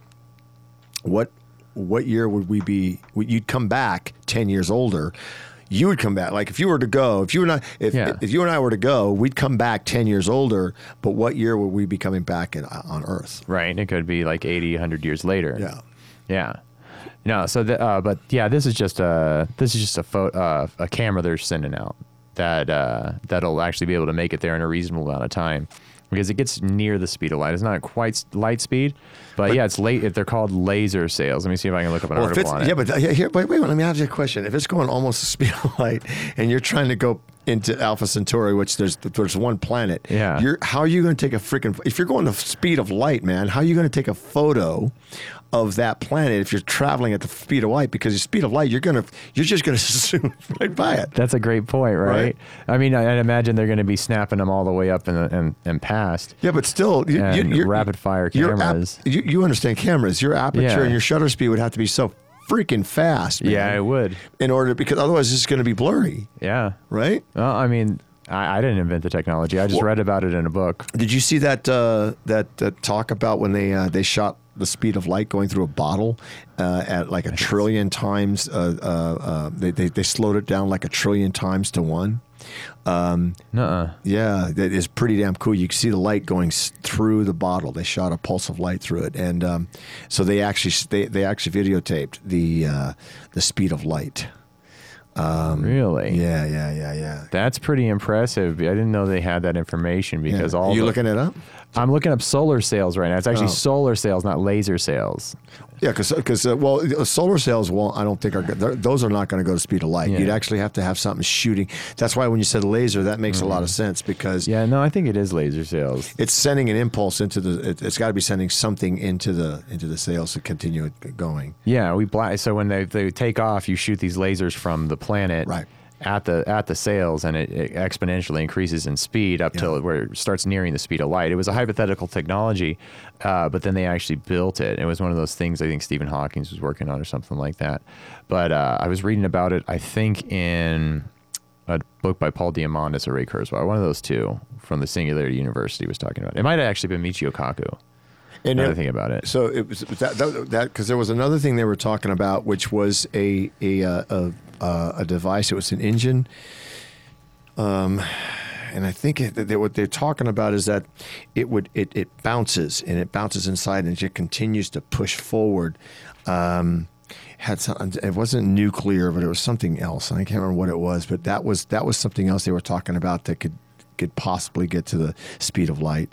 But now they're questioning, and the thing is, man, this thing about can you go faster than the speed of light? I mean, do we really know? I mean, you can guess, but Einstein was wrong about a few things and not right about everything. Yeah. So who knows? Yeah, and we really, as far as I knew, we didn't actually know the exact speed of light. There's always an estimate of it. It was just one of those things that was hard to measure because, I mean, all your measuring equipment's always going to be slightly off from the actual. Yeah. And then all these equations that we have are always just kind of guesstimates based on the estimate of the speed of light kind of thing. Yeah, well, dark matter just came. I mean, the whole thing in space just came out, a few years ago. They didn't know what the hell that was. I know. Isn't that a trip?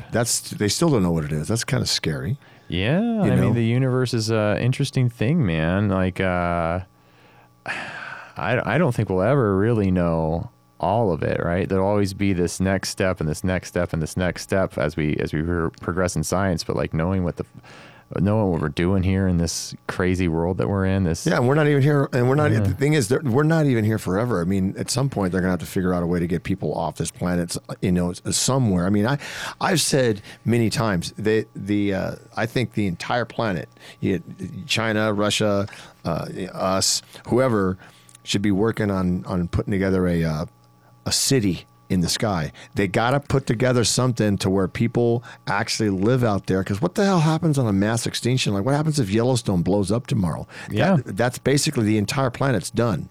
Yeah. And we're due for that. I mean, it was 660-some thousand years ago was the last one. If you look at every time that it's, science has been dead on right about that.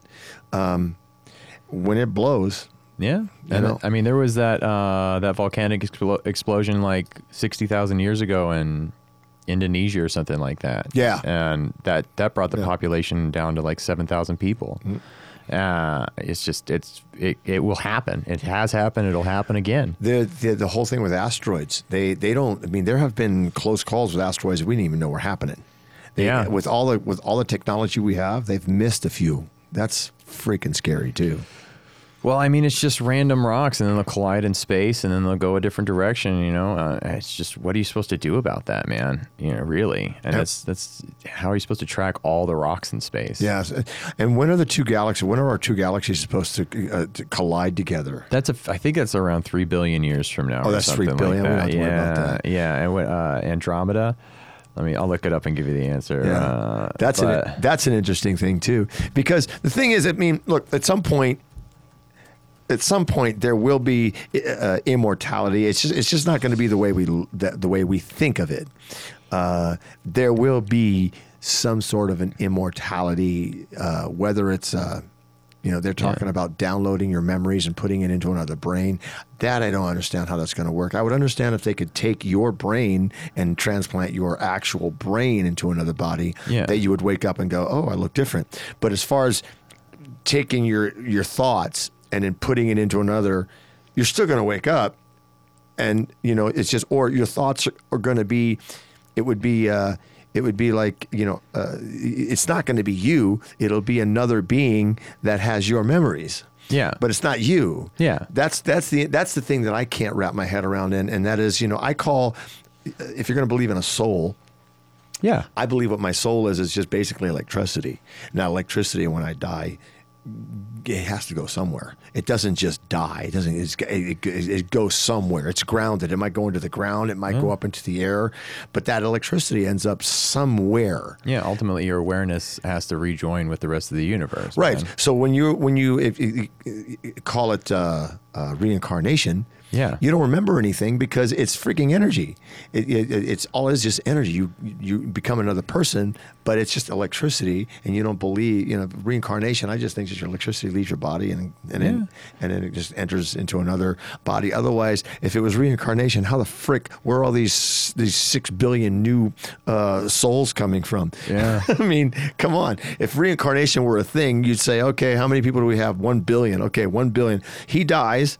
Another person opens up. Okay, that energy goes into that person. And now, you know, you might remember who you were. You might not remember it. But so I just think that it's energy. Yeah. Well, with reincarnations, there's a lot of actually great case studies of people who have past memories of reincarnation, and they can recall all this interesting up until about like 4 years old. They can recall all this information about their past lives, and there's real people that lived, say, 40, 50 years before them or something like that. And so the reincarnation thing's real interesting, and when you dig into it, you're like, this is a little too on point to just be a coincidence. But the other thing being like, if you're talking about like your awareness of your soul or anything, you go into like Buddhism or Hinduism, and they talk about the karma of everything, and they talk about samsara, the cycle of birth and death. So it's after a while, even the 1 billion souls that we were talking about, some of those are just going to end up in nirvana and not be reborn again because they finally reached the state of enlightenment that you're actually trying to reach on this lifetime. And then there's all these new souls that are popping up because the Godhead is just infinite awareness separating into all these things. So it's kind of interesting stuff on that aspect. I just wonder where they get that information, because I believe you had me up until that, but when you talking about you don't come back anymore because you're now in this other spot. Yeah. Where do you get that info? I get the reincarnation thing because there's actual proof. Yeah. Kids talking about something that happened. It doesn't happen unless he was coached or she was coached. But if that's true, that's fact. But now you're going to tell me there's a heaven. How do you know that? Yeah. So, well, it's not so much heaven as like rejoining the sea of awareness or something like that. You know what I mean? Kind of concept of like, you get like, what's the purpose of reincarnation? This is all, you know, then it's just hypothetical philosophical discussion that the Hindus and the Buddhists and Taoists and stuff like that get into, which are the main reincarnation religions. Right. So yeah. And then it's just like, well, we're here to kind of learn how to be at peace with ourselves and let go of all the suffering and everything like that. And then we don't need to be reincarnated anymore, which is an interesting concept and actually leads to a lot of cool things. But what I was going to talk to you about is the immortality thing that you were talking about. Ray Kurzweil offers a really interesting perspective on the immortality argument, on how do you get away from that's just a copy of me. It's not me when you transport all your memories and everything into it. And he goes, well, the way I'm going to do it is I'm going to slowly replace individual pieces of my brain with these processors, this like digital brain material that he's working on. And so it's just like when people have a damaged section of their brain and this part isn't connecting with this part, they actually put a chip in their head and it passes the electrical signals across the synapses. Okay. And it acts like that missing piece of the brain. Okay. And so when you replace that section, all of a sudden their brain works perfectly again, or well again, and they're still them, right? They're still the person. So Ray comes with the concept of, we'll just do it piece by piece. So there won't be this big drop of my entire consciousness into another form, but instead I'll bring the other form within myself and I'll replace one section at a time. and wrap that surgery up. So you replace just like, just one piece of your brain, recover, you're still you. Replace this other piece of your brain, recover, you're still you. That's until interesting. you get to the point where all pieces of your brain have been replaced, and now you have a synthetic brain. It's a hard drive. Yeah, and it's a hard drive kind of thing. But now, but again, so how do you go about this whole soul thing? Because I'm not, the only reason I'm even religious is out of respect for mom and dad, but they're passed on now, so mom, dad, sorry, but I got to take the scientific approach to this and just go, how is that going to work? Because you're talking about, hardware, and when do you at some point you just go blank and you forget? Because here's the scary part about that. If you're going to start doing hard drive type stuff, what happens on an EMP pulse is yeah, you're gonna fry. But I mean, your brain's all electrical signals too, and I mean, I imagine. I guess you could have backups on that. I guess. Yeah, you could just back it up. But they talk about every time you go to sleep, you would just create a backup. Yeah, but this is just it's an interesting concept because again, I can't. It's this whole thing, this whole future thing, and then we can't go back in time. Now they're going, well, maybe you can, but I'm having a hard time. The only logical, again, this is we're both sound engineers, so our minds work usually different than most people. It's that astronaut thing, and that is the only way I can possibly think that you would still be you. Yeah, is if you could take your head or take the brain out and you have, like, for example, a clone of yourself at 18 years old, right? Yeah. And you take your brain out and then put it in, and somehow or another, all of your spinal cord type stuff, it all just attaches perfectly. And then when you wake up, you look at yourself, because it's your brain. I mean, it's your computer, right? Yeah. You're waking up in a new body. But if you're replacing this tissue with stuff, how do you remain yourself? I'm confused. I understand it. And I could imagine only taking out maybe, we only use how much percentage of our brain? 7%. Well, I mean, at any given time, but I mean, you do use the whole brain, right? But there's a potential of, you sound like who said that? My point is that if you look at what we actually use of our brain, I mean, the capabilities, and it's only, you've got all this extra room that you can replace. What about the stuff that you're using all the time? When that gets replaced, I'm trying to think of how in the world, unless there are different parts of your brain that, let's say this part of your brain is storing these memories and that's you, but just in case, it's a backup. So it's also storing this over here. So you've got 2 or 3 different versions of you in your brain. You can take this one out, but you still have it working over here. Yeah. And now it's relying on both of those. So, I mean, he's a smart man. Well, there's some interesting things that happen with the brain. Like, there's a condition where people end up having these serious seizures, and they have to separate or even remove an entire half of the brain. And so you can separate the connection from the left lobe and the right lobe of the brain, or the left and the right hemisphere of the brain. And you start functioning almost as 2 individuals. It doesn't come out so much as your 2 individuals, but you do. Your left and your right hand and your left and your right eye and everything like that, they kind of function on their own terms. And in the cases where they remove an entire half of the brain, motor function and everything still remains the same, because the brain tissue is so malleable and like elastic. It creates the different required lobes and portions of the brain that were functioning on the defective half, and so it'll make up for all that. But essentially, like, we're not like a static being anyways, right? We're this constantly shifting pattern where, like, billions of cells are dying off every day. Oh, that's true. And so, like, and even with your brain, they used to say your brain tissue doesn't regenerate or whatever, but then that's been debunked as of late. Yeah. And so technically, like, every 10 years or so, your body is this whole new collection of cells. It's the pattern that remains the same.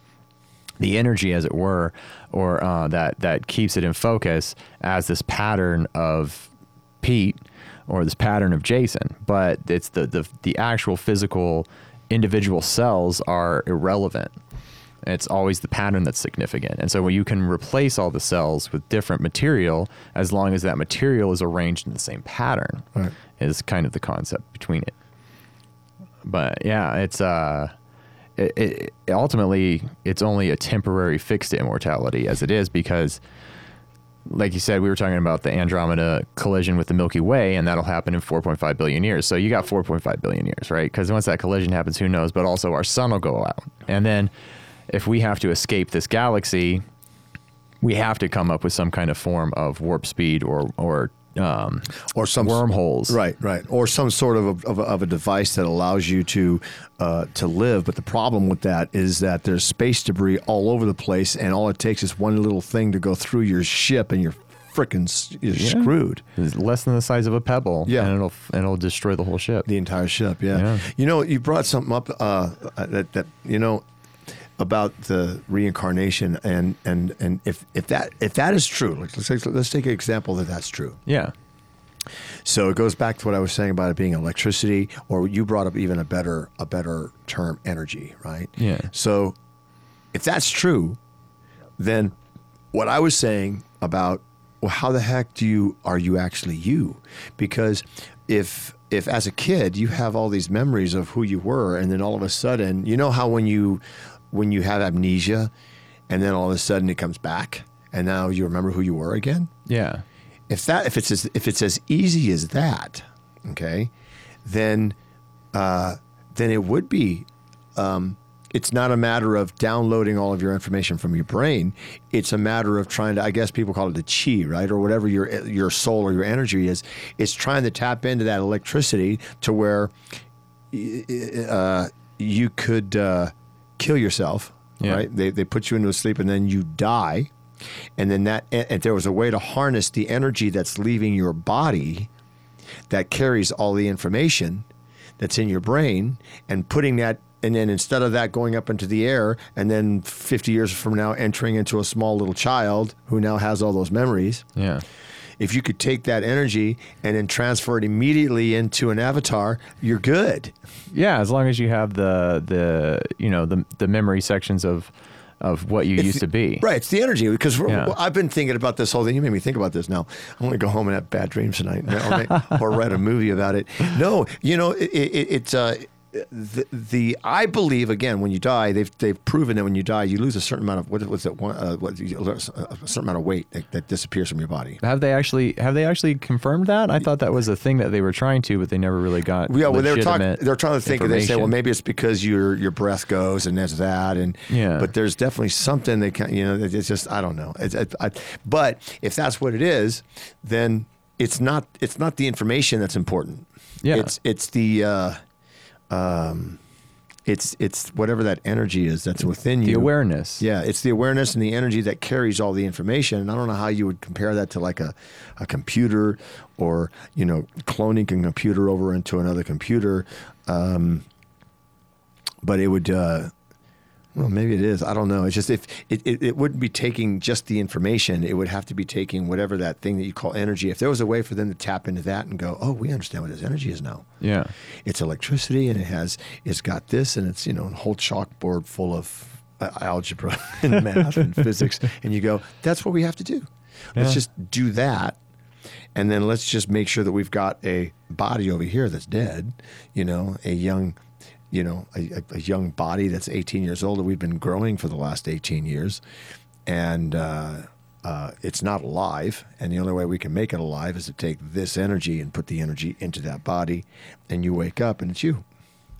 Yeah, I mean, that would definitely be an interesting way to go about it, man. That seems like a super hard thing to do, but I mean, if like you said, it's just a mathematical equation of acquiring what the energy levels would be, or the awareness of it all. Even if it's like magnetized. Yeah. I mean, when you look at ions, what we were just talking about, the Neumann. Yeah. Right, where it tracks to that. That's why it goes warm. I mean, can you imagine if there was a way, some Einstein type dude said, well, all we have to do is just hook up a couple of electrodes, and it's going to, and what these electrodes are going to do is it won't let this energy escape, and it'll suck it right into the body, and boom, we're done. Yeah. I mean, makes for a great movie, but that makes sense to me, because I do believe in reincarnation but not in the mystical form that people have tried to make it. I think that there's a mathematical equation that would explain it. Yeah.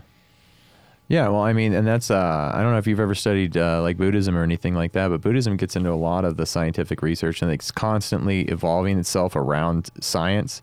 So anytime any kind of significant discovery comes about, Buddhism will reform its whole way of thinking about things. I didn't know that. Yeah, and they really tie together with any of the scientific research going on.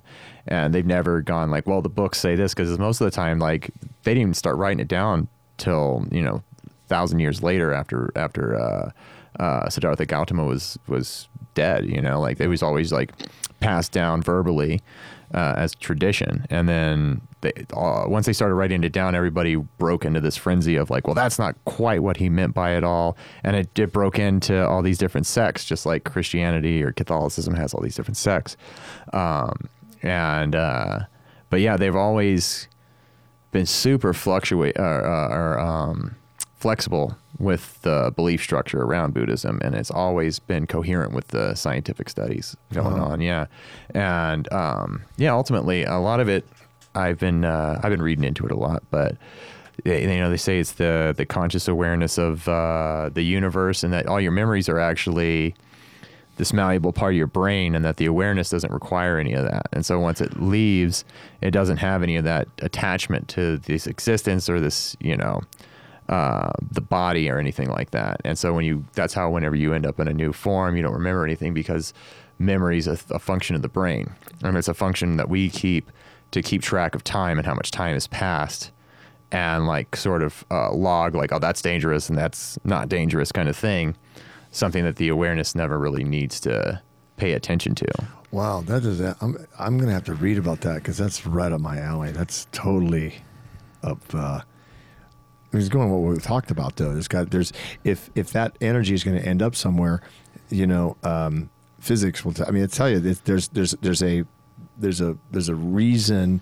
There's a mathematical equation or something that you can write up that will explain why that happens. Yeah, I think so, man. I mean, it's a physical universe, right? Yeah. So there's got to be laws of physics that go along with all that. Yeah. Huh. That's interesting. Well, I hope they can figure that out before. I want to live forever. I mean, I would love to live forever. Oh, it's forever, sort of, right? Because eventually, the universe will fucking go into its cold death. Yeah. And the forever one, there's no way to really get out of the universe per se. Even if we're able to somehow travel faster than light and catch up to a galaxy that's moving away from us at the speed, like all the galaxies move away from themselves. Yep. And so it's like even getting out of the galaxy is a big deal, but you can't even escape the galaxy into another universe. You'd have to figure out like Rick and Morty level interdimensional travel after you figured out the immortality loophole, right? And it's like, because reincarnation would not work. Here's the thing. Can reincarnation work? Like, let's say that we set up a colony on Mars, and now we've got 2 billion people living on Mars. Somehow or another, they terraform it, or they figure out a way to make it work. Or humans don't need as much oxygen, whatever. But would reincarnation work? Would that energy be able to skip the Earth and go through space to Mars and enter somebody there, or is it something that only stays within our atmosphere? That's an interesting concept as well. I've always thought about that. I always thought one of the thoughts was like, is the awareness tied to the planet where all the life came from in the first place, or is the awareness tied to the universe and the infinite time and space that it represents? And so it's insignificant where that occurs, because it always filters back through another dimension of the universe and then back into these 3 dimensions.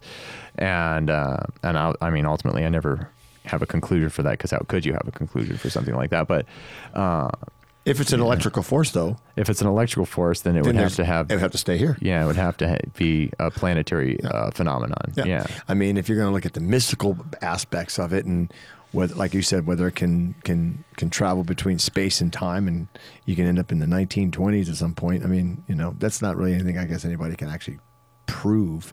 They have proven that travel into the future is possible. Yeah. But if travel into the future is possible, then if there were a way to come back, we would have known about it, because somebody would have come back. Yeah. You know, was it Stephen Hawking? Who's the one that did that, that sent the letter out and said, come to my party? Oh, yeah. And nobody showed. Oh, Stephen Hawking, right? Was it? Oh, I thought it was a thing that said yeah, the time and the place doesn't matter. No, there was an actual place. Yeah. And it was, at this particular time, meet me here. And nobody I know he showed up for time travel. Yeah. He actually had, I think it was Stephen Hawking who said that the only way backwards time travel is possible Through a black hole. is what? Through a black hole. Yeah, through two black holes near each other. The place in between the two black holes going in counter synchronicity or whatever. They're going in opposite directions of each other. And then you can go through the center of that, and that would have enough power to reverse space and time backwards. Right. But would it be, I think he also said that it wouldn't, the grandfather clause or the grandfather paradox does not apply here because it would be a completely different timeline. Yeah. It wouldn't be the same timeline. You wouldn't be able to go back. I mean, if you could go back into 1920, you wouldn't be able to go back and see your father or your grandfather because it would be a completely different timeline. Yeah, a totally different evolutionary With different chain people. of events. Yeah. It wouldn't even be the same people. It'd just be different, just a different timeline. Yeah, and technically there's supposedly infinite versions of that, right? Like literally every version of that. Like I know in string theory they talk about there's like 11 different dimensions that encompass all versions of all possible timelines. Right. And then there's this newer one that's I can't think of the name of it, but it talks about the highest level of dimension being 8 levels of dimension. Yeah. And that does a similar thing where there's multiple timelines along the way. Dude, I just thought of something just on a totally other subject. God, I wish I could find a chick that could talk like this. How cool would that be, man? Be able to sit down and like just chat about. I mean, this thing is, I could talk for days on this kind of stuff because it was like, again, when meeting Ray Kurzweil back then, I wish I would have known all the stuff that you and I had talked when we met. Yeah. I would love to sit down and talk to him about all. He had that one patent. Was it the one where it's for deaf people or for blind people for talking? Yeah, blind people, and it actually reads books to them. That's what it was. Yeah. He's also the original copyright, right? Or the copier. To make copies. No, really? Yeah. Is that what it is? Yeah, I think his patent. I think he made the very first photocopier. Matter of fact, you want to know? I got to look up Ray Kurzweil patents. I was looking it up. I was trying to find how many he has, and I found a list of his patents, but I couldn't find the total number of his patents. But he says some interesting things, man. And like a lot of the stuff, like people talk about Armageddon and the machines taking over, like Terminator style, and it's like, realistically, we are the machines, man. Like with the Neuralink and the advancements in technologies, and even like things like replacement limbs and hearts and organs, right? That you can eventually we'll just be this advanced species, almost like the most recent Terminator, the all-chick Terminator. Was it Dark Fate?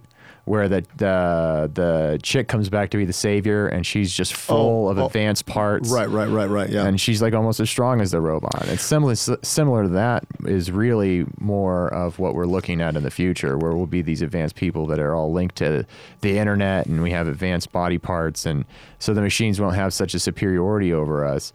And it really will just be merged with this super intelligent, artificial general intelligent machine. How many patents does Ray Kurzweil have? 21 honorary doctorates. Holy shit. Wow. He's so smart. Yeah, he's insane. Like his book he wrote in the 80s. Employer Google, huh? Yeah, Google has him for their artificial intelligence research. Are you serious? Yeah. I didn't know that. Mm-hmm.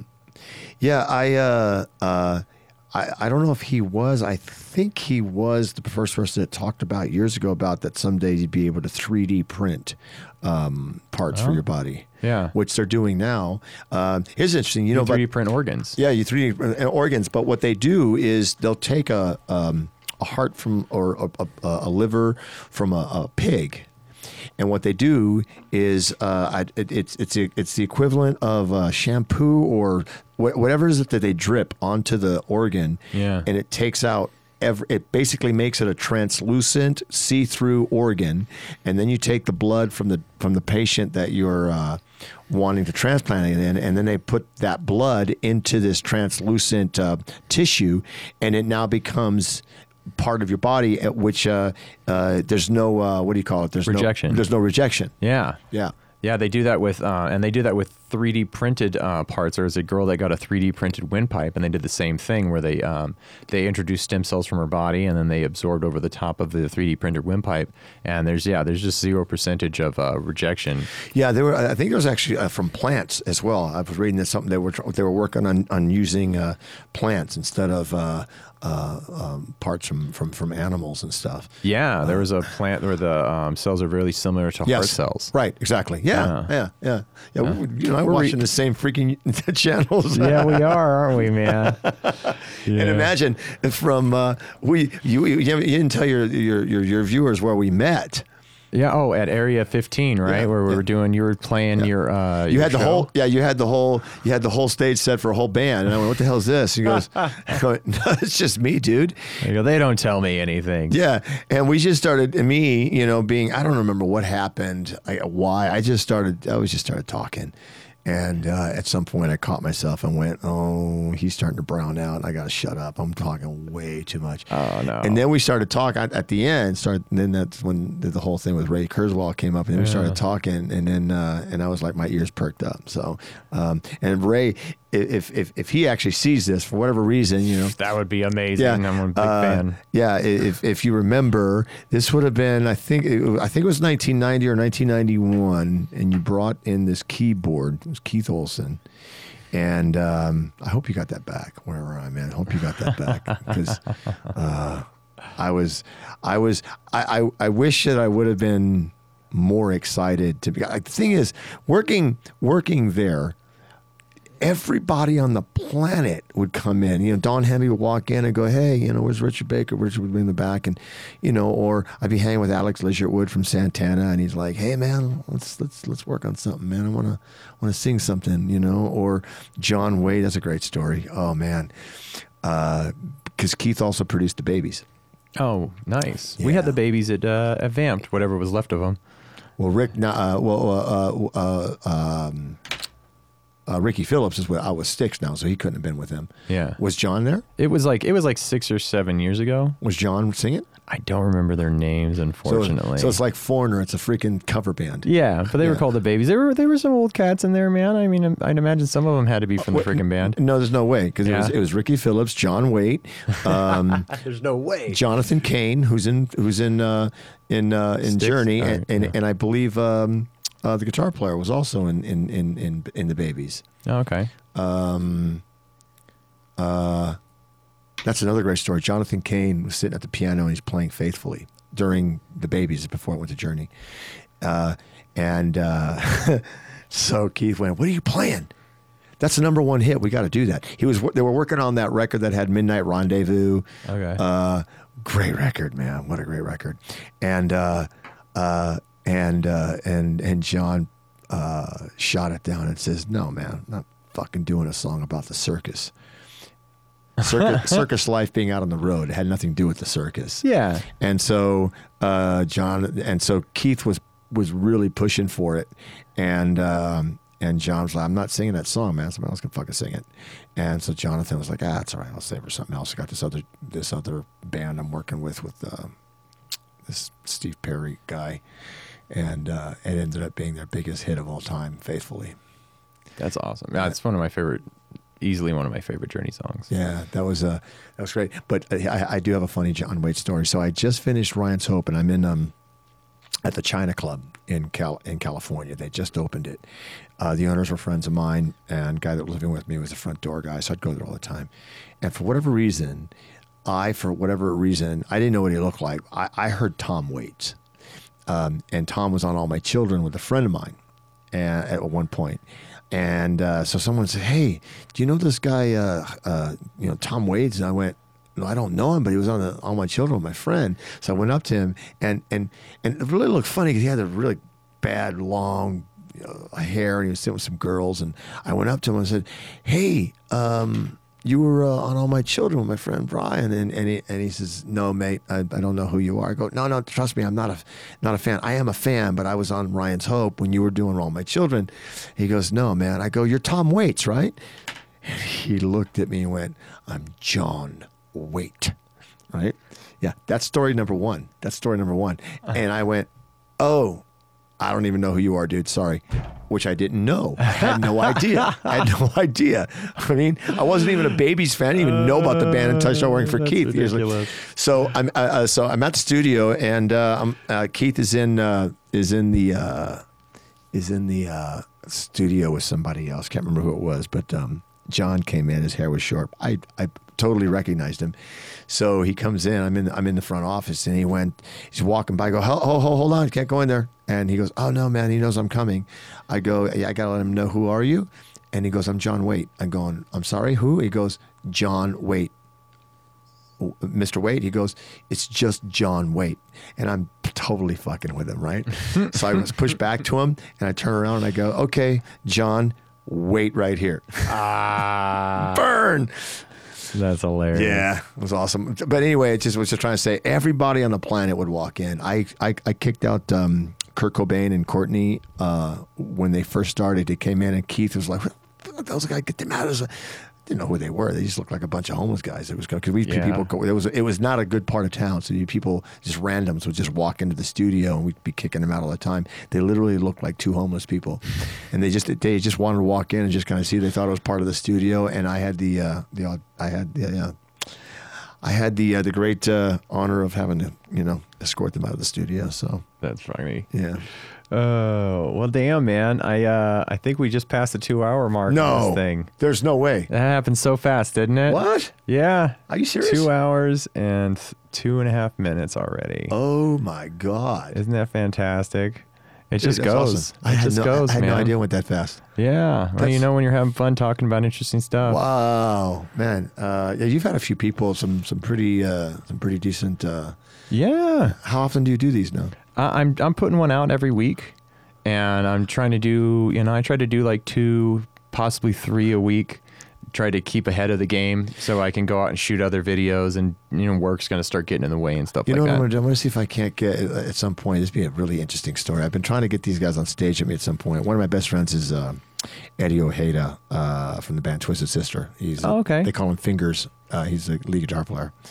That's another great story that I'll save for when he's here. But he comes to town once or twice a year. And then Ben Carey, my business partner, who's a lead guitar player with Savage Garden and Lifehouse. Oh, cool. And so to have stories, from, a 1980s rock god and, a 90s kind of rock god that everybody knows, and then a washed up soap actor, could be an interesting a talk, because they both of those guys have some great stories, man. Yeah, I would love to have them on, man. Absolutely. And we just had Keith Robert on. He toured with Twisted Sister a bunch of times. Keith did? Yeah, he was a guitar tech. So they probably know Keith. Him. Yeah, I know Keith. The very last show they played at the Hard Rock. I was at that show. Oh, yeah. And got to hang with everyone. Keith wasn't Eddie's guitar tech. He's JJ Friend's guitar tech, right? Or did he work on both of them? I think he works on both of them, if I do recall. I think he's mainly JJ's, and then he also helps out with the other ones. But he actually got to play with them one time, too. Whenever I think JJ couldn't make it or something like that, they needed a guy to stand in, and he got to play a show with him. It was just did he? Cool really? Him. Yeah. He's got a great picture of it on his wall at home. That's how Tommy got started with Kiss. Yeah. Yeah. He's another guy you should have on this. That'd be an awesome. Oh yeah, Tommy Thayer, of course. Why wouldn't I? I mean, Tommy's the reason I play Hughes and Kettner amps occasionally when I can. I was rehearsing and then bumped into him at Guitar Center. I was just saying hi and. Anyway, yeah, well, I don't. Yeah. I gotta. That thing will change to 3 hours if we don't stop now. Yeah, exactly, man. So I'm gonna wrap it up. I gotta show you my back. Actually, I'm a huge Kiss fan. I have a Kiss piece going on my back right now. The whole side of my back's a really? Kiss piece. Yeah. Oh, cool. I'm gonna wrap it up real quick, and we're gonna chill for a second, man. All right. But yeah, push that button so the camera's on this guy. Yeah. Thank you for watching To the Fullest with Jason Froberg. I really want to thank my guest, Mr. Peter Love, Absolutely. soap opera star, super smart engineer, and just all around good life. Talkaholic. Yes, exactly. I knew this was going to go 2 hours, man. Like me and you start talking and it just freaking goes. Yeah. No, make sure you hit subscribe, hit the like button, ring the bell, go to our social media, pay attention to me. This is it To the Fullest. Peace.